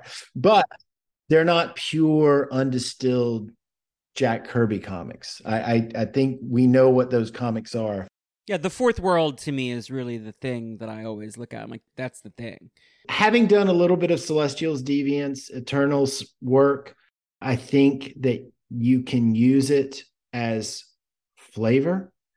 I don't think it's a meal that you can serve for the most part.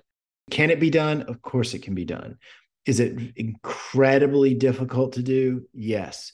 And any chance that I have where I am able to have enough runway and all of that kind of stuff to where when I'm presented with the option of including Kirby stuff that is pure Kirby stuff and trying to make it work with X-Men characters or divorcing it a little bit, I think it's better to divorce it.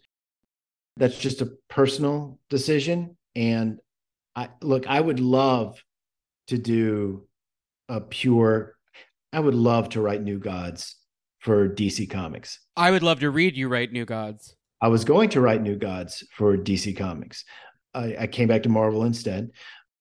But it is such a delicate thing to do.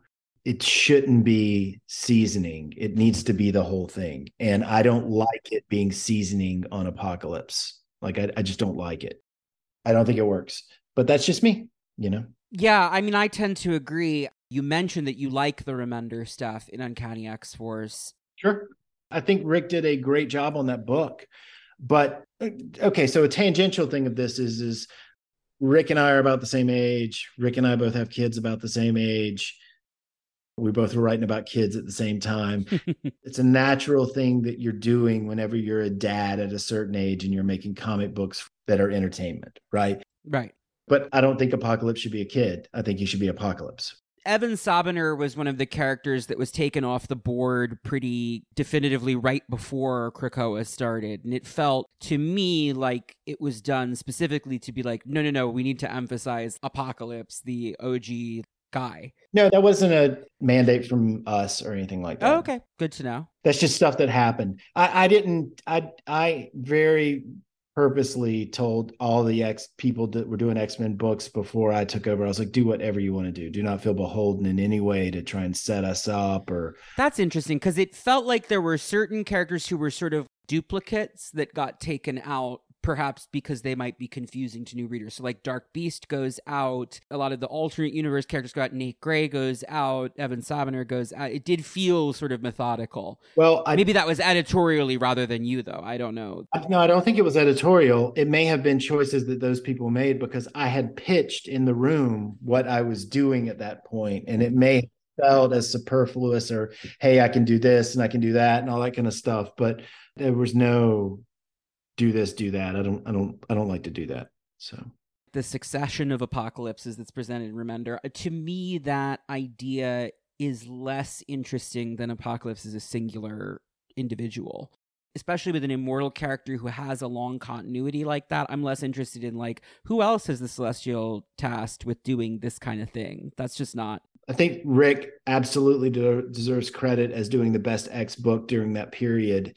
And, he was supposed to take over the X-Men, but it fell through. I just bump off his stuff. It's a me thing. Like, I understand why people love it. It's just X-Force was never my... His pitch was good. His X pitch, like I was still in the room for that. His X pitch was really, really good.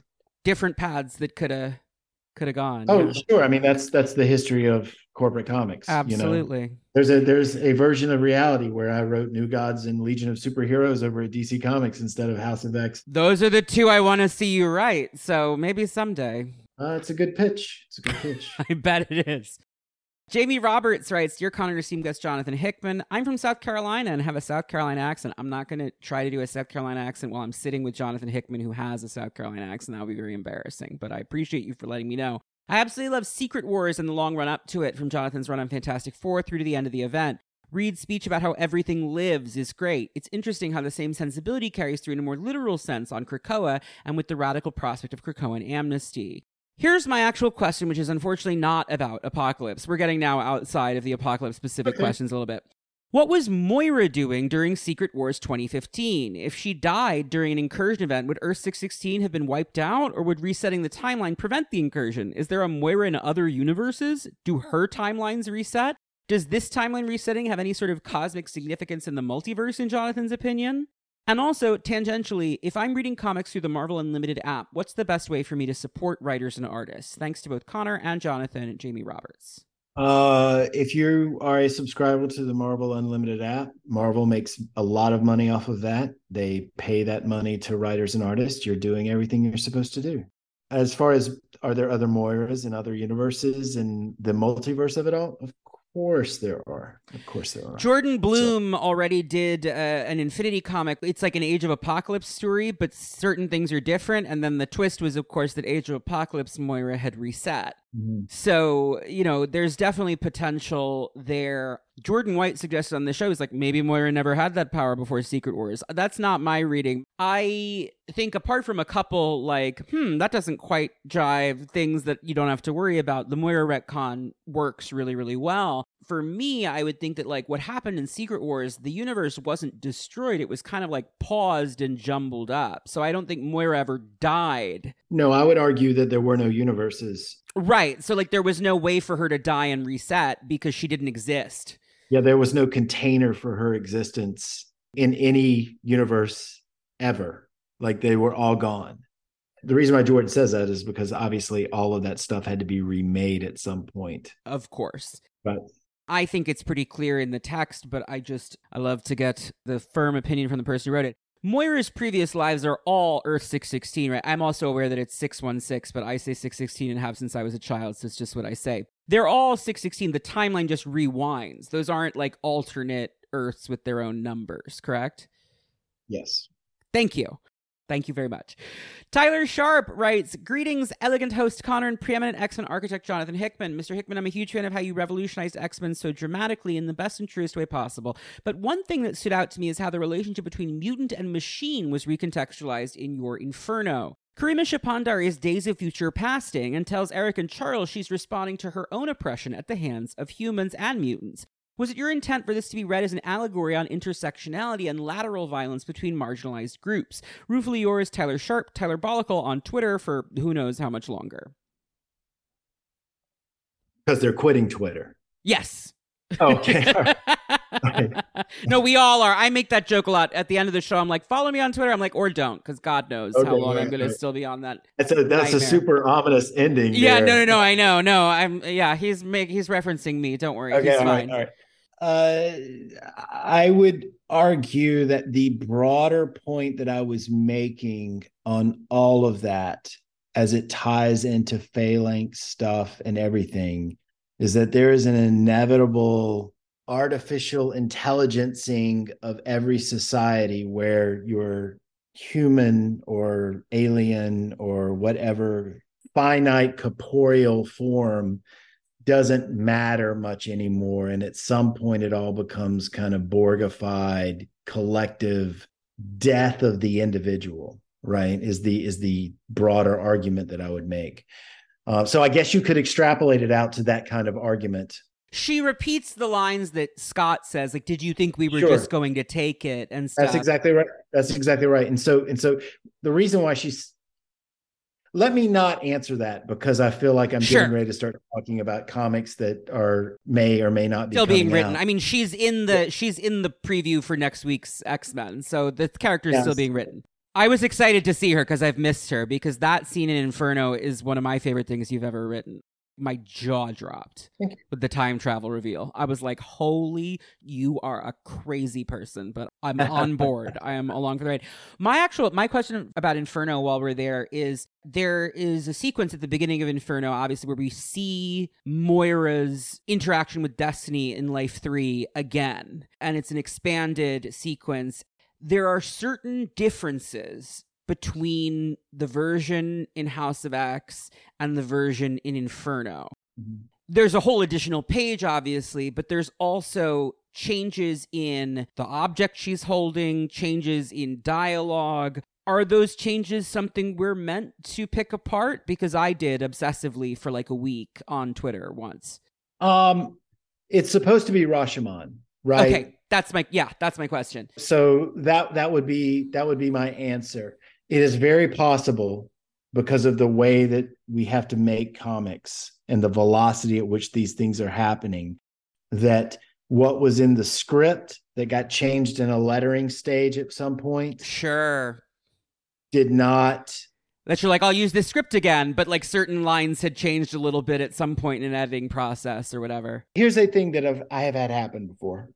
I have a line that is, don't want no ketchup on my fries, right? Mm-hmm. The copy editor makes a note to change it to, I don't want any ketchup on my fries, right? Right. I'm trying to make it sound a certain way, and one time you catch it and the next time you don't catch it, and so the language changes because they're trying to make it sound grammatically correct. I've had misses like that where it changes the flashback, and you do the scene twice in two different issues, right? And so it doesn't link up perfectly. The way I interpreted it was that the version we see in House of X is the version that Moira showed to Charles. Yeah. And that then Inferno is what actually happened. Yeah. Okay, cool. Then two other questions about this scene. One is that in that scene, Destiny, which of course, by the way, Galaxy Brain, Moira means Destiny, so setting them up as poles was super fun to me to begin with from the jump. But she calls her Dr. McTaggart, and in Life 3, that's not Moira's name. And I was wondering if that's a goof or if it's on purpose. That's a total fuck up. Oh, okay. Well, I like it anyway because we know that Moira's presence disrupts Destiny's powers, so maybe she's seeing Life 10 somehow. Don't even worry. I wanted to ask. And then the other thing is, in Life 10 in the present, when Moira's running around doing all her nefarious things, we see that she has a burned journal with her notes from the cure, but that fire happens in Life 3. So people were like, how did that journal that's burned persist? I was like, well, clearly she tried to reproduce it at some point, and that's why Mystique destroyed Muir Island in 2000, and that was burned in that event. Yes, that's right. Okay, thank you. I was like, I'm pretty confident I know exactly why that's burned, but I just wanted to check. And it makes Dream's End make a lot more sense, so I love that for all of us. So thank you for squaring the circle there. Moving right along. Nikhil Clayton writes, Dear Connor and very, very distinguished guest, I want to let you know, first of all, that I appreciate what you've both done to uplift this community and this franchise. You've done so much to get old and new fans alike into X-Men. Connor, your enjoyment and love for these books is contagious. Your show not only makes understanding the characters and stories easier, but also views them through a critical lens that highlights just how complex and moving this franchise can be. Thank you. This is, I can't read more of like the nice stuff. It's making me blush, especially in front of Jonathan Hickman. I feel insane talking about like how great I am. You spark so much genuine and thoughtful conversation, or living proof that there are really no small characters. Well, that's the goal, so I'm glad to hear that. Mr. Hickman, your contribution to rejuvenating these characters and setting the stage for them to be able to grow and prosper can't be understated. You've helped foster a beautiful age of collaboration and storytelling unlike anything I've ever experienced. Thank you both sincerely from the bottom of my heart. Now, gushing out of the way, let's talk Blue Daddy Apocalypse. In my opinion, the two characters most revolutionized by the Krakoa era were Apocalypse and Moira. As I was reading, I kept getting the impression the two were on similar journeys, each willing to do some pretty amoral things to ensure the world was prepared for an eventual disastrous confrontation. Apocalypse's survival of the fittest mentality was revealed to have been motivated by the need to prepare mutant kind for their eventual reunion with the mutants of Arakko. This seemed thematically similar to the revelation that Moira was manipulating events in each of her lives to try and prevent the rise of artificial intelligence. Hell, in her most recent life, the two of them were even married. My question is, what connection did you see, Jonathan, between these characters and their missions? Out of everyone in the X-Men line, what about the two of them made you decide to imbue them with such tragic purpose? Furthermore, what is it about characters like them that you think resonates so well with readers? Can't wait to hear both of your thoughts in this episode and looking forward to your eventual 10-part collaboration, House of Maddie, Powers of Pryor. Sincerely, Nikhil Clayton. I am Madeline Pryor's personal defense attorney. It is my calling. Have you had Zeb on yet? I have. We did the Nanny and the Orphan Maker episode, and we both got really deep on how much we love Ms. Pryor and seek justice. And I think he's done an incredible job. I'm really thrilled. And my friend Steve Fox is writing the Maddie book now, and I can't wait to read it. I would say that that's pretty close to right in regards to the characters that got the heavy bump and a big kind of revision. There is a third and fourth character that I would include in that you don't know about. And that would be my, these are the big polls. Well, I think Doug is one of them. I mean, you don't have to confirm or deny, but to me, that's sort of the third point in that triangle on some level. There's a north, south, east, west of characters that have shared journeys and ideologies that are transformed by this big story that's going on. So you're right. And they were all picked for very specific reasons. And I think that's kind of all I can say about it. Fair enough. Because it kind of turns into a discussion about what's the point and all of that. I have another Inferno question. Again, this is not about what stories are being written now, but just sort of about where your head was at. My read on Moira's plan, as it were, was that she was on board with Krakoa. She was trying to actually make it work, but once Nimrod went online, she decided this was a fail state. And her backup plan was the cure, because you need the cure to ascend to the Phalanx, because mutants, as we learned in the 90s, can't be incorporated into the Phalanx. Am I on the right track, or am I crazy? I really shouldn't answer that question. Fair enough. Moving on. Nick DeCraft writes, Hello, Connor and illustrious Jonathan Hickman! Exclamation points. I want to start by thanking both of you for your work. Lots of nice things about me, which I appreciate.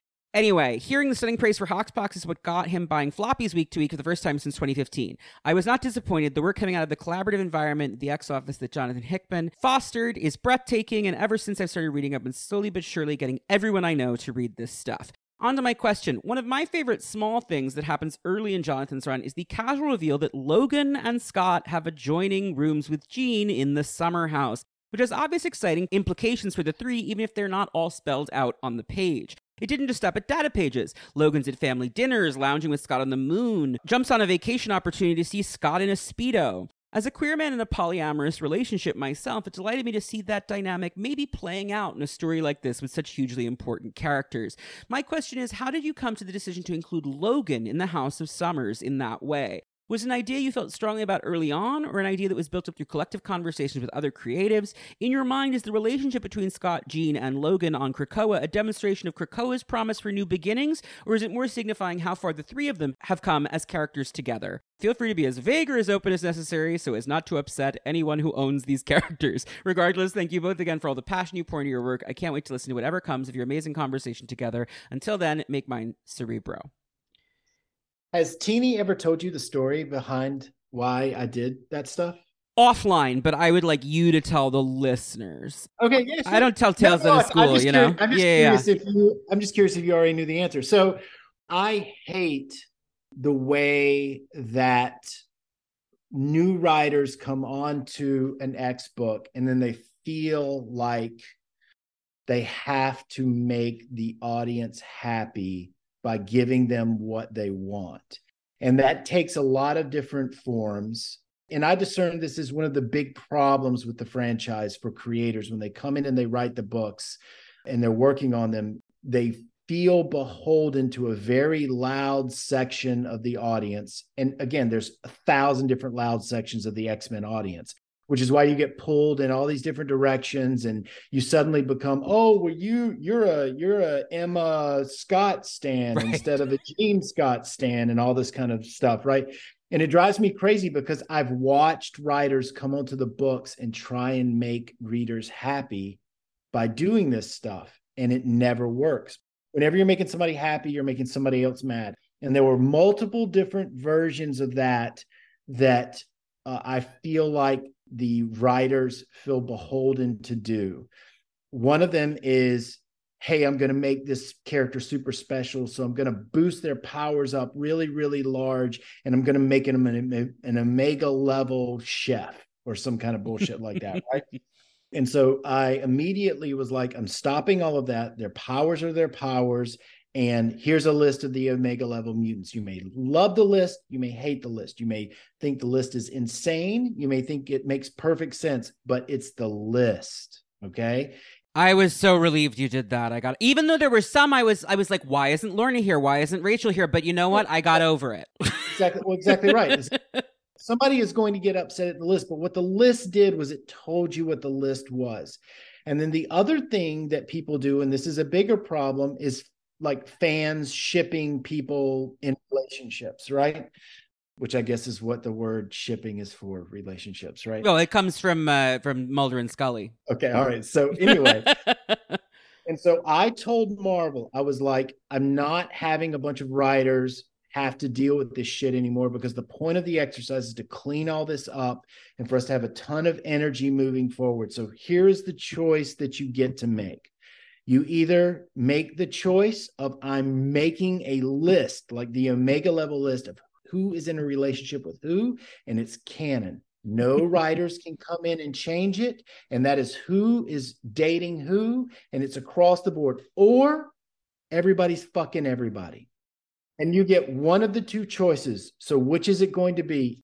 And the Marvel people said, everybody's fucking everybody. And they thought I was kidding, right? You were not kidding. Yeah. No, you made it clear very early that you were not kidding. And I was not kidding. I was like, all right, so then everybody's fucking everybody, right? And I didn't mean it like in a crass way or anything like that, but I meant like at any point in time, this is a total soap opera, and anybody can break up with somebody and be in a relationship. That's the Claremont way. If you go back to the classic X-Men stuff, in the classic X-Men stuff, you know, even if he can't say it, particularly with the same sex couples that he was implying all the time, who is Storm fucking in Chris Claremont X-Men comics? Everybody who Chris Claremont thinks she should be fucking, which is like 10 different characters. Sure. And it's not always on the page, but it's there. I thought that was the correct decision, and I thought it was more in the spirit of it all. But I felt like in the effort to show the other writers that there's a third one of these that I'll get back to after this, but and in the spirit of showing the other writers what you can and cannot do, I was like, what is the most contentious set of relationships in X-Men? It's Scott, Jean. I mean, Scott, Jean, Emma, and Logan. It's that Scott, square. and then Scott, Jean, Logan. And I was like, okay, so let's put it together in a fun way. They're all living together except for Emma, who would never in a million years, and also would never touch Logan. So it can't be a full square. She finds Logan disgusting because he's He's crass. She likes him as fine as a person, but she's not going to have sex with him. It's not going to happen. That's exactly right. And so that was what that was. It was an example of there are no rules in regards to that. It wasn't any massive declaration of this continuity was more important than this other continuity, or that it was just, hey, you can get away with whatever you want to in terms of relationship wise.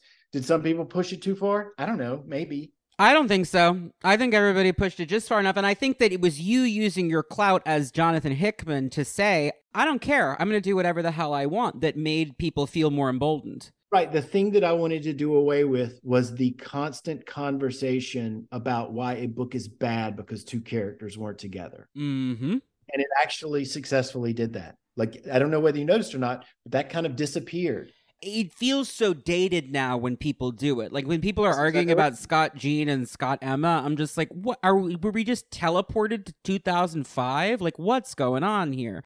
And it's not effective anymore and all that kinds of. The other thing that I tried to push that didn't happen was they all changed costumes every issue. Yeah, the mutant clothes thing. Yeah, and it's like the artists didn't get on board with it, or the artists didn't feel like they could do it, like it was just, it kind of bummed me out because I thought it was going to be one of the coolest things ever is when, I gave Magneto 3 outfits. That was the best. I think it worked and didn't work. I think that part of what made that tricky, it's sort of like when you did Everybody Has a Mutant Name at the beginning too.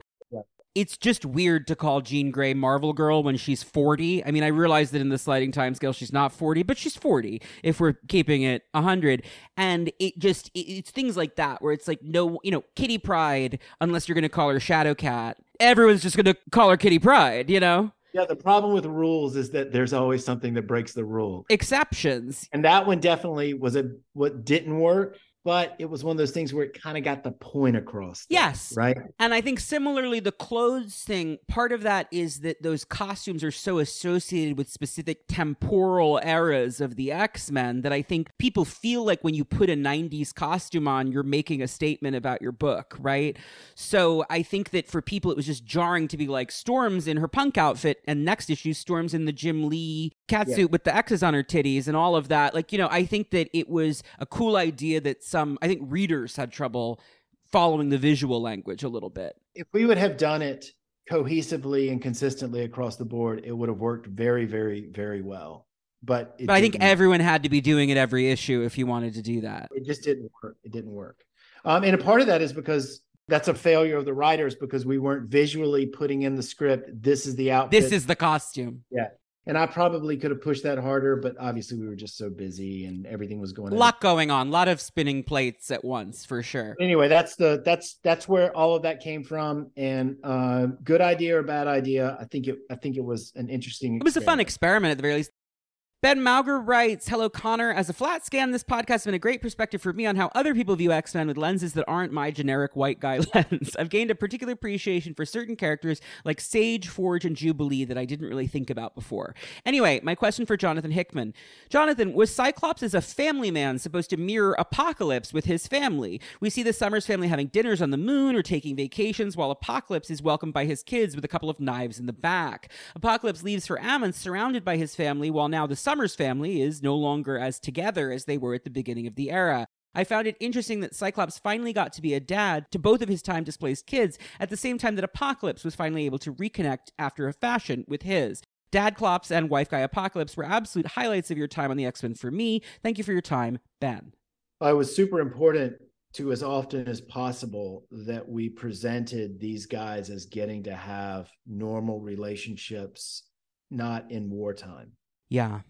And so every chance I got, like even when you look at the New Mutants book, that's a family. It's a bunch of friends on vacation in that first arc. Yeah, yeah, and I think that the same thing was we tried to do the same thing with the House of M family, and I'm a big Lorna head. That's one where I wish that there had been a little more of the two of them. But it's tricky with Magneto because of like who are his kids at any given moment is always when the House of M is just those two people who don't know each other very well. It's a little bit well, it's awkward. just it's not clean because of the Quicksilver Scarlet Witch.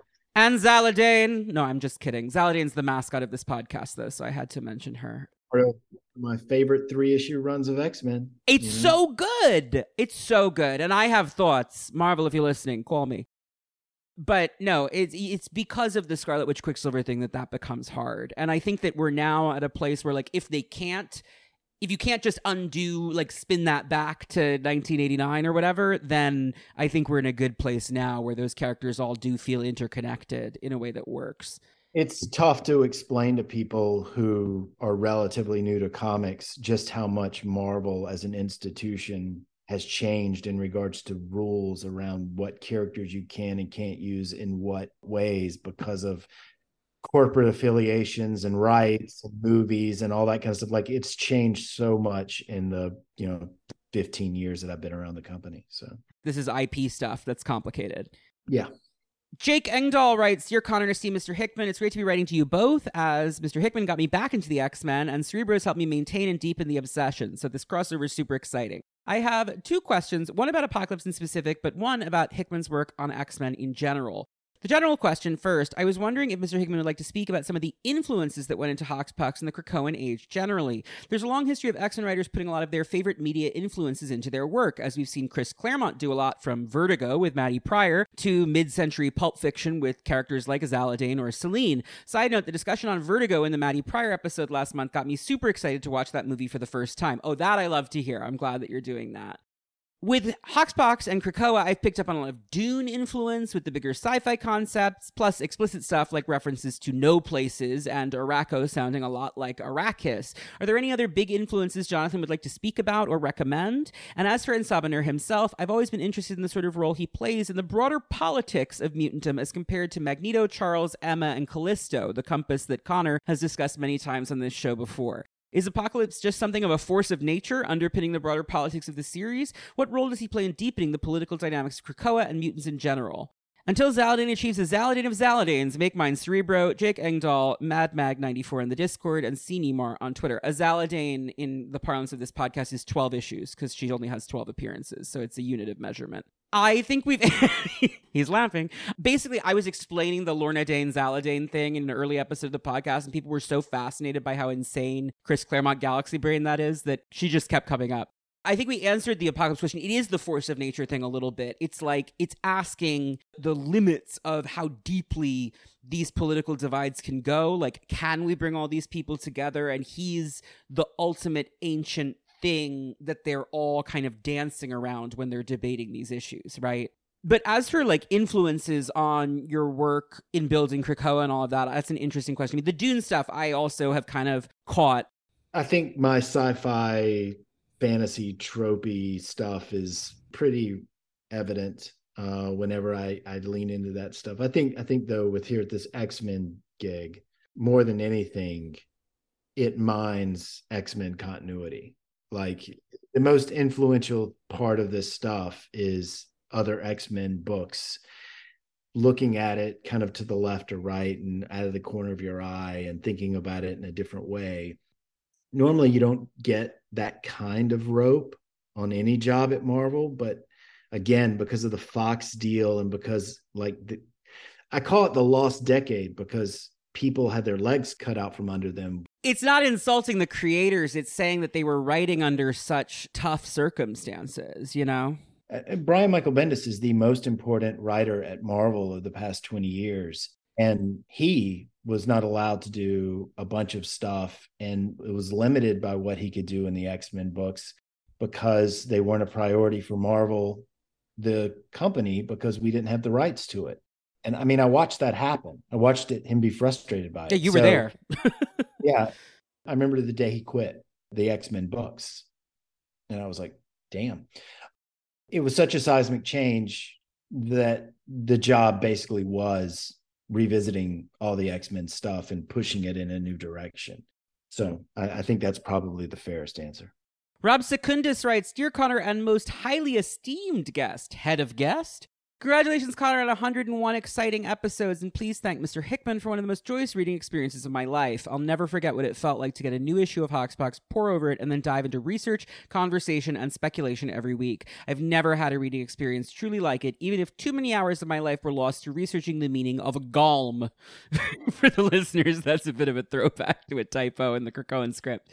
Hoxpox stands, in my estimation, as an illustration of one immense power of these gigantic, unwieldy superhero shared universes. A paradigm shift feels so much more powerful when it occurs in a story with 1,000 issues before it and a dozen other contiguous stories alongside it than it would in isolation. A bunch of superheroes form their own separate stateless island nation where they solve death would be an interesting story. A bunch of superheroes who are clearly standing in for or commenting on characters you know would be a bit more interesting. But this paradigm shift occurs with the actual X-Men is by far the most compelling possible version of such a story.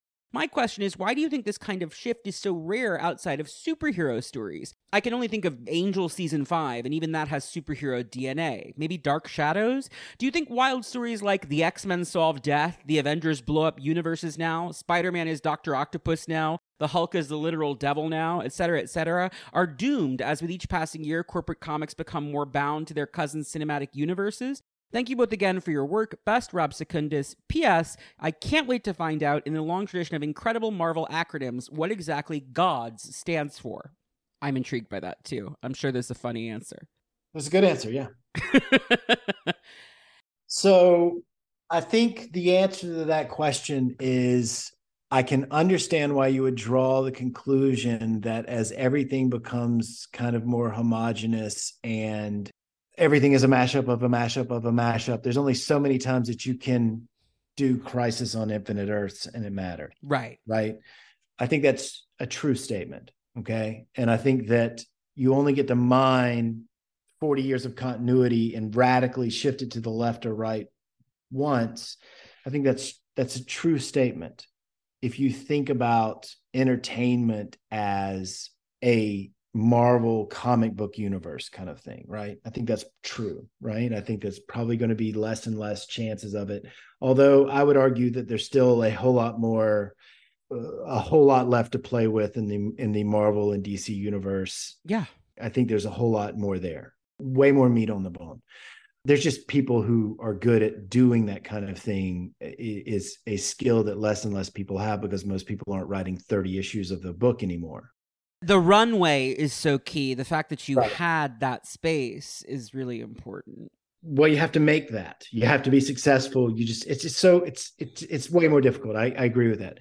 What I would disagree about that statement with is that stuff is going to go away because there's only so much shared continuity that you have access to. I think copyright stuff is getting ready to change here in the next 20 years. I think that what you're going to be able to have access to through licensing is going to change.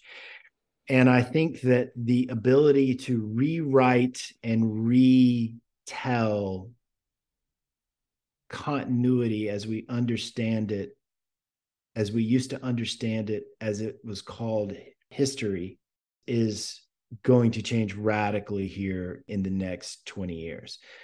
This idea of everybody's lying to you, right? Mm-hmm.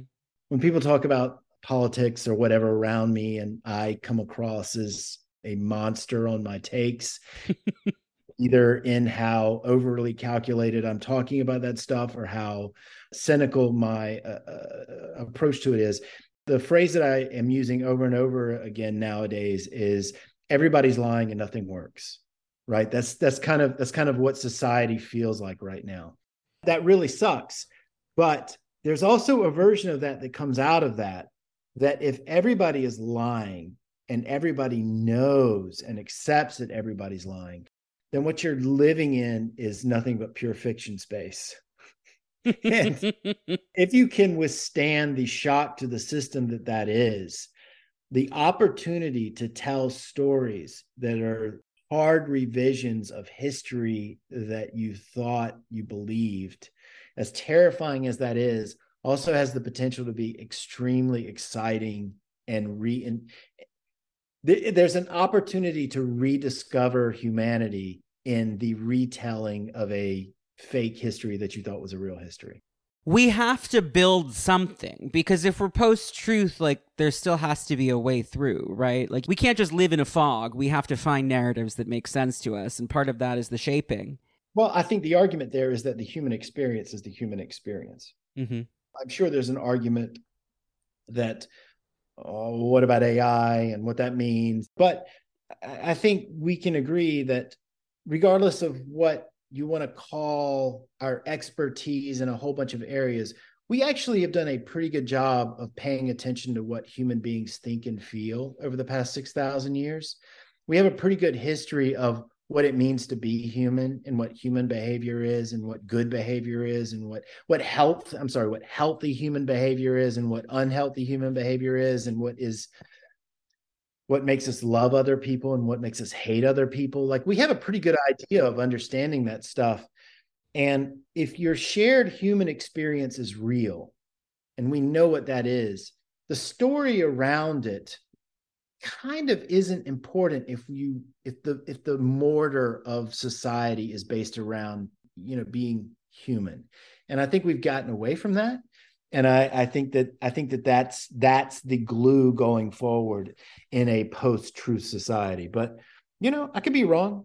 I like to think you're right. I mean, I'm also more of an optimist about the human condition at the end of the day. So I think, but I'm also cynical. Like, I get what you're saying, which is like, I think people persevere.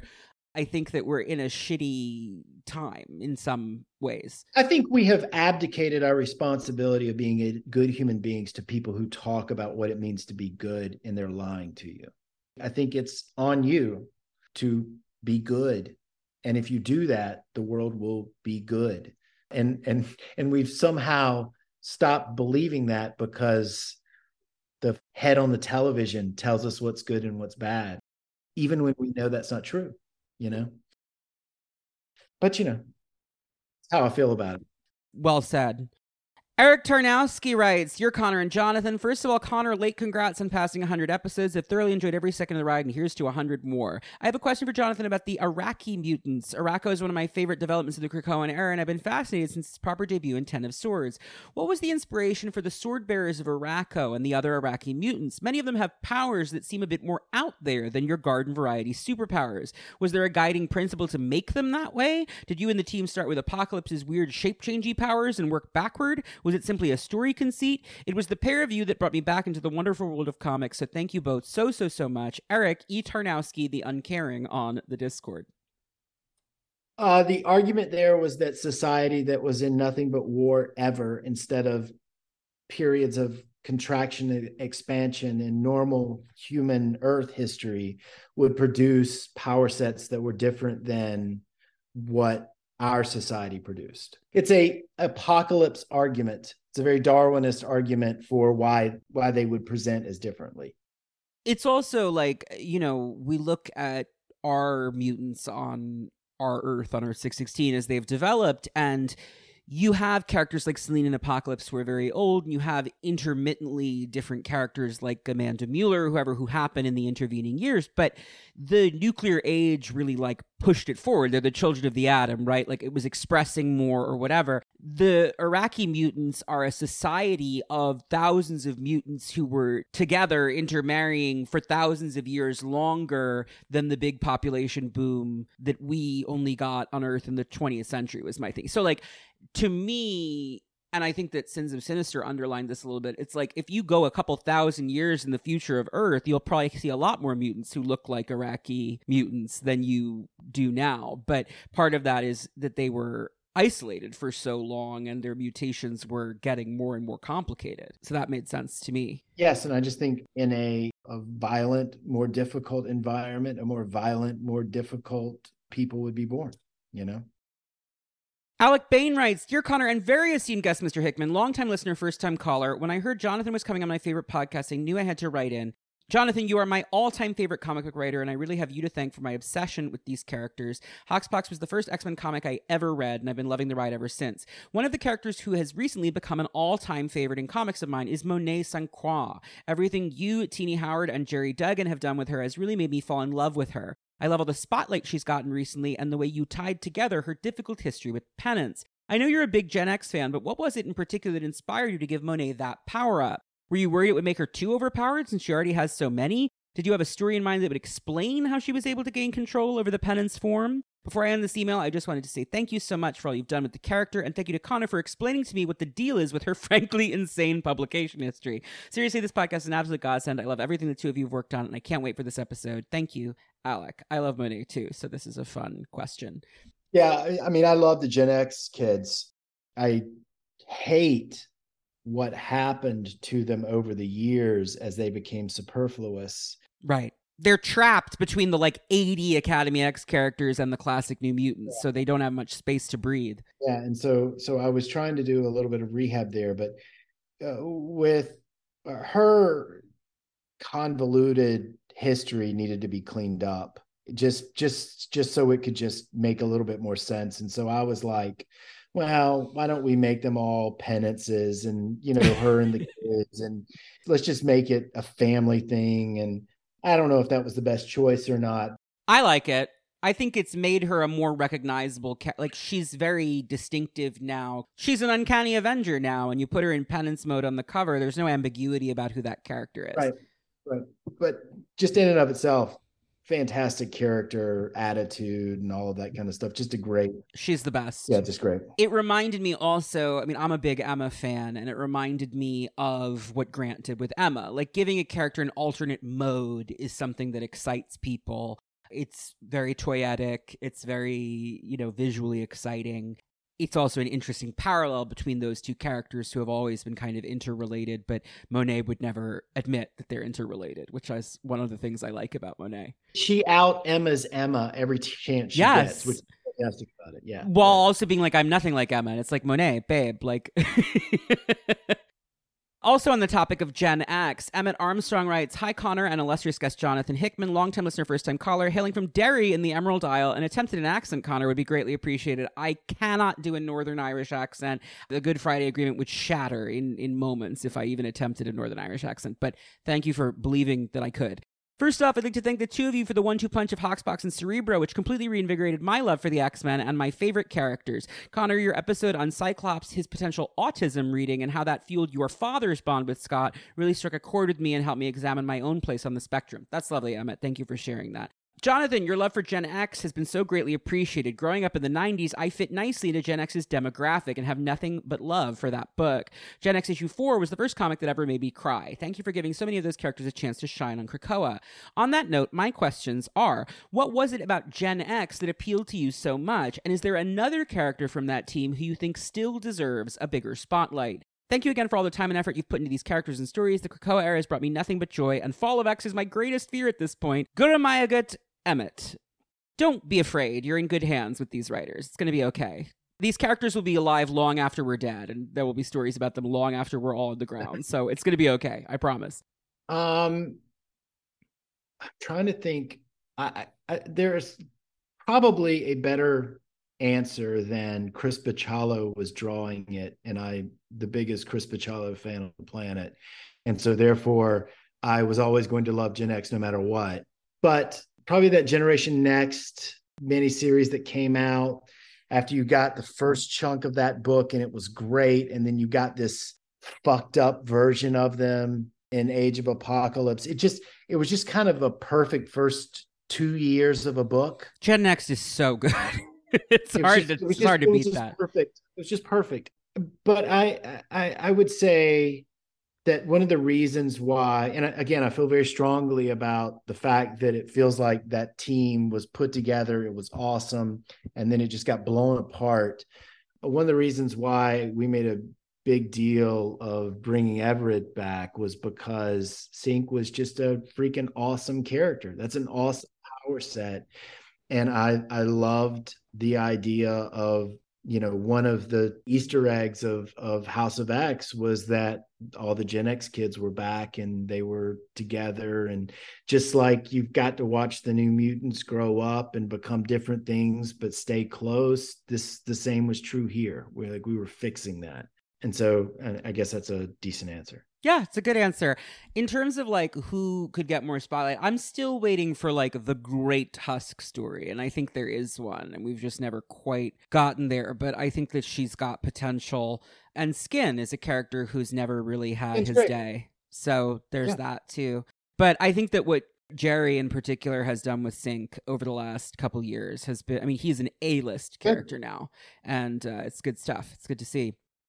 Scylla Arnold writes, hello, big fan of the podcast since finding it in April of last year, and I managed to get caught up just in time for Maddie. Huge fan of you and your guest, and seeing X-Men through a queer lens. I started reading X-Men again because of this show, starting with Hoxpox, and loved it. My question for esteemed guest Jonathan Hickman is, what's up with horticulture? How do you come up with the idea for a gang of evil old lady geniuses? Are the members inspired by any specific old ladies in your own life? Until the Avengers hold an intervention for Dr. Hank McCoy, make mine Cerebro.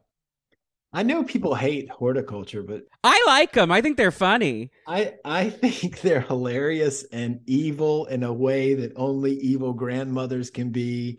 I famously love an evil old lady, though, so I'm kind of a mark for that. They're all based on my grandmothers. Like it's like two of them are my grandmothers, and then the other two are my wife's grandmothers. And it's pretty much like, I know people think that it like comes out of nowhere. It doesn't. All that shit is stuff I've had said to me by those women at some point. Oh, I'm sure. I mean, the facial expression when one of them is like, whatever it is they say to Emma about how she's like dirty or whatever, the face that she makes. I'm not joking. Like that literally was something. You need to wash yourself, girl. That's the line. like it's like you need to go wash. They feel very Southern in a way that. Oh, sure. Yeah. Sure. It's a little Golden Girls. It's a little Designing Women. Two of my favorite shows. But it's mostly my grandmother's. I think that they're a great little addition. And horticulture is a name I cannot believe you got away with for a Marvel supervillain team. That's very funny. Yeah. So I had a lot of rope there for a little while. I mean, I have a lot of rope in general because I sell Marvel a bunch of books, Yeah. I make a bunch of money for the company. But you can bring a horticulture, but you can't make her drink is really something I when I read that, like, I laughed. I was like, God damn, Jonathan Hickman gets away with murder sometimes in these comic books. I'm sure that there are X-Men fans listening to this that are furious right now, and I. Oh well, what else is new? If the X-Men fandom were able to agree on anything, world peace the following day. Well, I'm just saying, you guys should go take a bath. So. Last question, and thank you so much for everybody who wrote in. There were a lot of questions for this episode, as you could imagine, and I hope that I managed to get the breadth of the subject matter, even if I couldn't read everyone's. But thank you all so much. I really do appreciate it. Noah Davis Cheshire writes, to the Honorable Connor and his honorable guest, I know firsthand that comics and podcasts are profoundly collaborative mediums, so it'd be a short-sighted thing to say that either are ever really the product of a single hand. However, I hope you'll forgive me when I say that if I had to name the two individuals most responsible for my current and blazing obsession with the X-Men, it's the two of you. Well, thank you. That's fine company to be in. The two of you have challenged my debilitatingly immature tastes, and I find myself experiencing so much more joy and depth in these and other works of art because of it. Thank you both. One of the longest-running talking points on this podcast that doesn't involve a godlike woman with a penchant for violence has been the difference between constructive and destructive additions to canon. I'm sure the focus of today's episode has no doubt brought out some stellar examples of both. Mr. Hickman, I get the sense that you used this very same framework to guide discussions during your time at the X Office. What elements, in your opinion, make for a strong, engaging addition to an ongoing canon? How does one use canon constructively? What are some concepts from those first years on Krakoa that you think really embody that ideal? Once again, thank you both for doing what you do. Connor, on behalf of myself and the countless other flat scans that have gotten to grow by sharing in your joy, for now and for as long as you're willing to share it, make mine Cerebro Noah. Well, thank you, Noah. That's very sweet. The concept additive versus destructive is something that you definitely stressed early in your time on Krakoa. How do you feel one can best add to ongoing worlds in the way that you have done successfully now several times?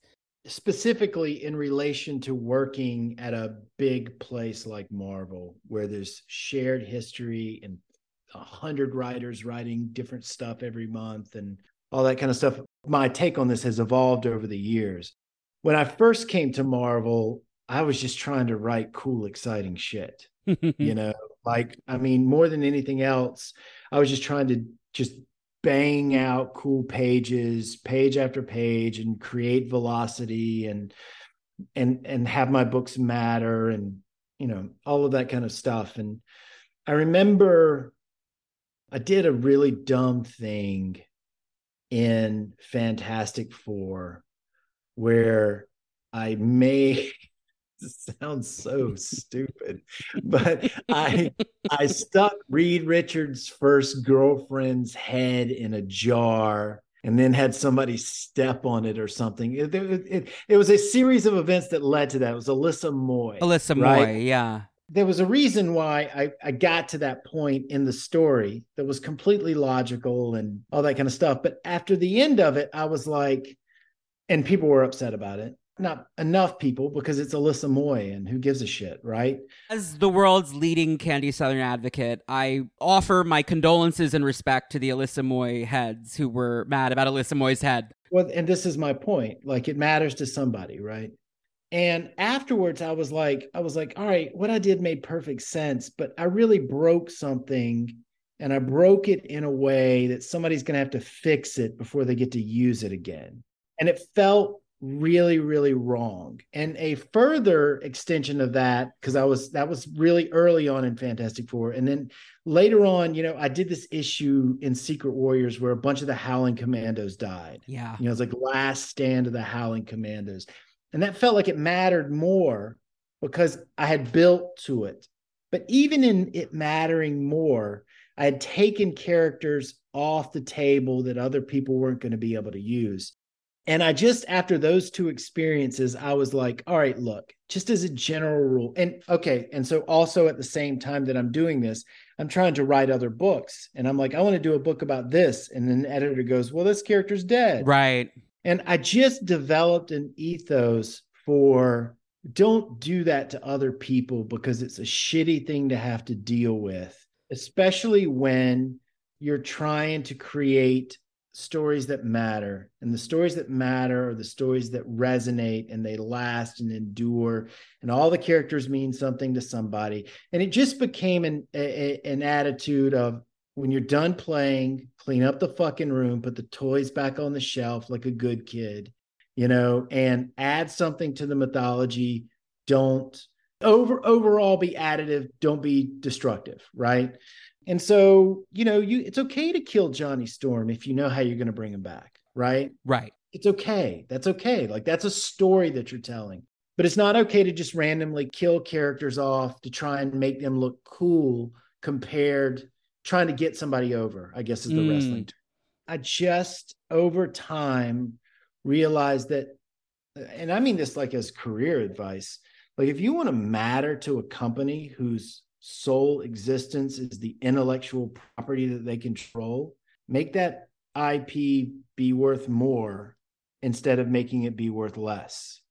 Like that's some pretty solid career advice if you're interested in pursuing life inside of corporate whatever, right? You know, I don't condone, but if you choose to make that choice, so be it, right? It's a tough business. It is. But, you know, that's just the general rule that I have for myself, right? So going into the X-Men, I thought making Resurrection a thing would mean that the writers would write less death. It did not have that effect, right? Yeah, that's exactly right. That's exactly right. I chose poorly. Well, I think what you did that worked well is that now every character from X-Men, besides Candace Southern, every mutant character that anybody could ever care about is back. Yeah. And now we have them, and they're all toys that people can use. Sure. And I think it would have been better if we did not use it as often as we did. but at least we're not breaking something, whenever it happens. And so that's just kind of how I feel about that. I feel like that's being a good, I think that's staying on the playground. I think it's coloring inside of the lines a little bit. And I just think it's smart business and good storytelling to do that. I don't know if that answers the question or not, but that's how I feel about it. I think it does. And I think a good note for us to start to wrap up on, because I've kept you for a very long time and you're a busy guy and I appreciate so much. How long have we been on this call? We are at 3 hours and 45 minutes. It goes by fast. This is the thing. I don't think I've been on Zoom or the phone for 3 hours and 50 minutes with anyone besides my mother in the last 4 years, besides you, Connor. I'm so special. Congratulations. And now we're connected for life. That's how it works. That's the dark magic of Cerebro. Thank you so much, Jonathan, for being my guest. I know you have 2 projects coming up at Marvel. If you want to talk about them at all for the listeners at home, Gods and Ultimate Invasion, with Brian Hitch on Ultimate Invasion and Valerio Schiti on Gods. I actually have more stuff. I mean... Yeah, I'm like, what else is coming? I'm sure you got lots of stuff coming that I don't know about. I can't really talk about the stuff that I have coming up that hasn't been announced, but I obviously have been working since Inferno. It just, because of the size of the projects and the artists that were working on them and kind of wrapping up COVID publishing lines, and we got a new publisher in the middle of all of this stuff, and so it's just all now starting to come out. But I've been busy. I've been working. I've got a lot of cool stuff coming out. Obviously, the first thing that's going to be out is Ultimate Invasion with Hitch. And it's kind of what would the Ultimate Universe kind of be like if it came out now instead of in 2005 or whatever? Whenever. It's been a minute. And then Gods is a really cool project. Nobody knows what it is, which is fun, which is like great. And trust me, I've been trying to find out, and everybody's very good at not telling me. Yeah, well, I guess the best way to pitch it is to say, when I came back to Marvel, I pitched 2 things. I pitched House of X and I pitched this. Both were greenlit, and this is just finally getting ready to come out. It's really cool. I'm really proud of it. Valerio, in the same way that House of X and Powers of 10 were really, really career changing for Pepe and RB, this is going to be the same way for Valerio. It's amazing, amazing work. I'm so proud of him and delighted with each page that comes in. And I think people are really going to dig it. So it's hard to describe what it is without giving anything away.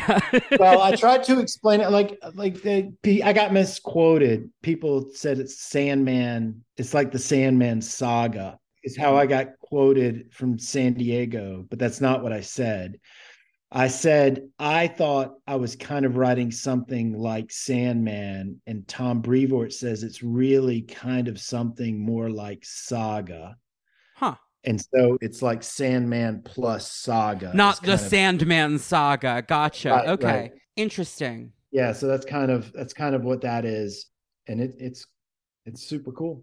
I'm really excited about it. Thank you again, Jonathan, for being my guest. You can follow Cerebro on Twitter and Instagram at CerebroCast. You can follow me on Twitter at DreamOfOrganon or on Instagram at Connor Goldsmith. You can find all of the episodes plus links to the Discord server, the merch store, and much, much more at CerebroCast.com, the official landing page for the podcast. For $5 a month at the House of Zaladane tier at Patreon.com/CerebroCast, you can get an ad-free version of each episode as soon as they come out, plus exclusive access to the secret files, bonus episodes, including the new Cerebro Appendix, the series Worrying About It, about really complicated, tangled continuity things, and other stuff that's coming down the pipe, plus the return of the Cerebro Claremont Marathon read-along. Thank you for your patience on that. It has been a crazy Q1, and now I guess we're in Q2 of this year, but I'm really excited to get all the bonus content flowing again. Next week's episode will feature fan favorite guest Jordan Block on Necra, and you will not believe all of the insane shit that Necra's been up to over the last 40 years.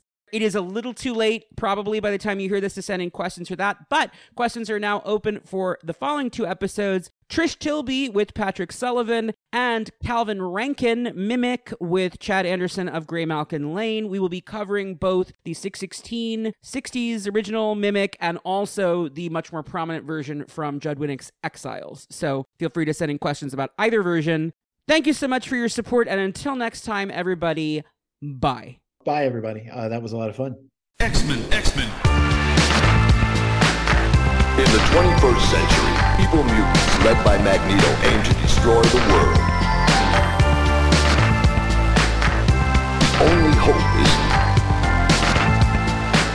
X-Men.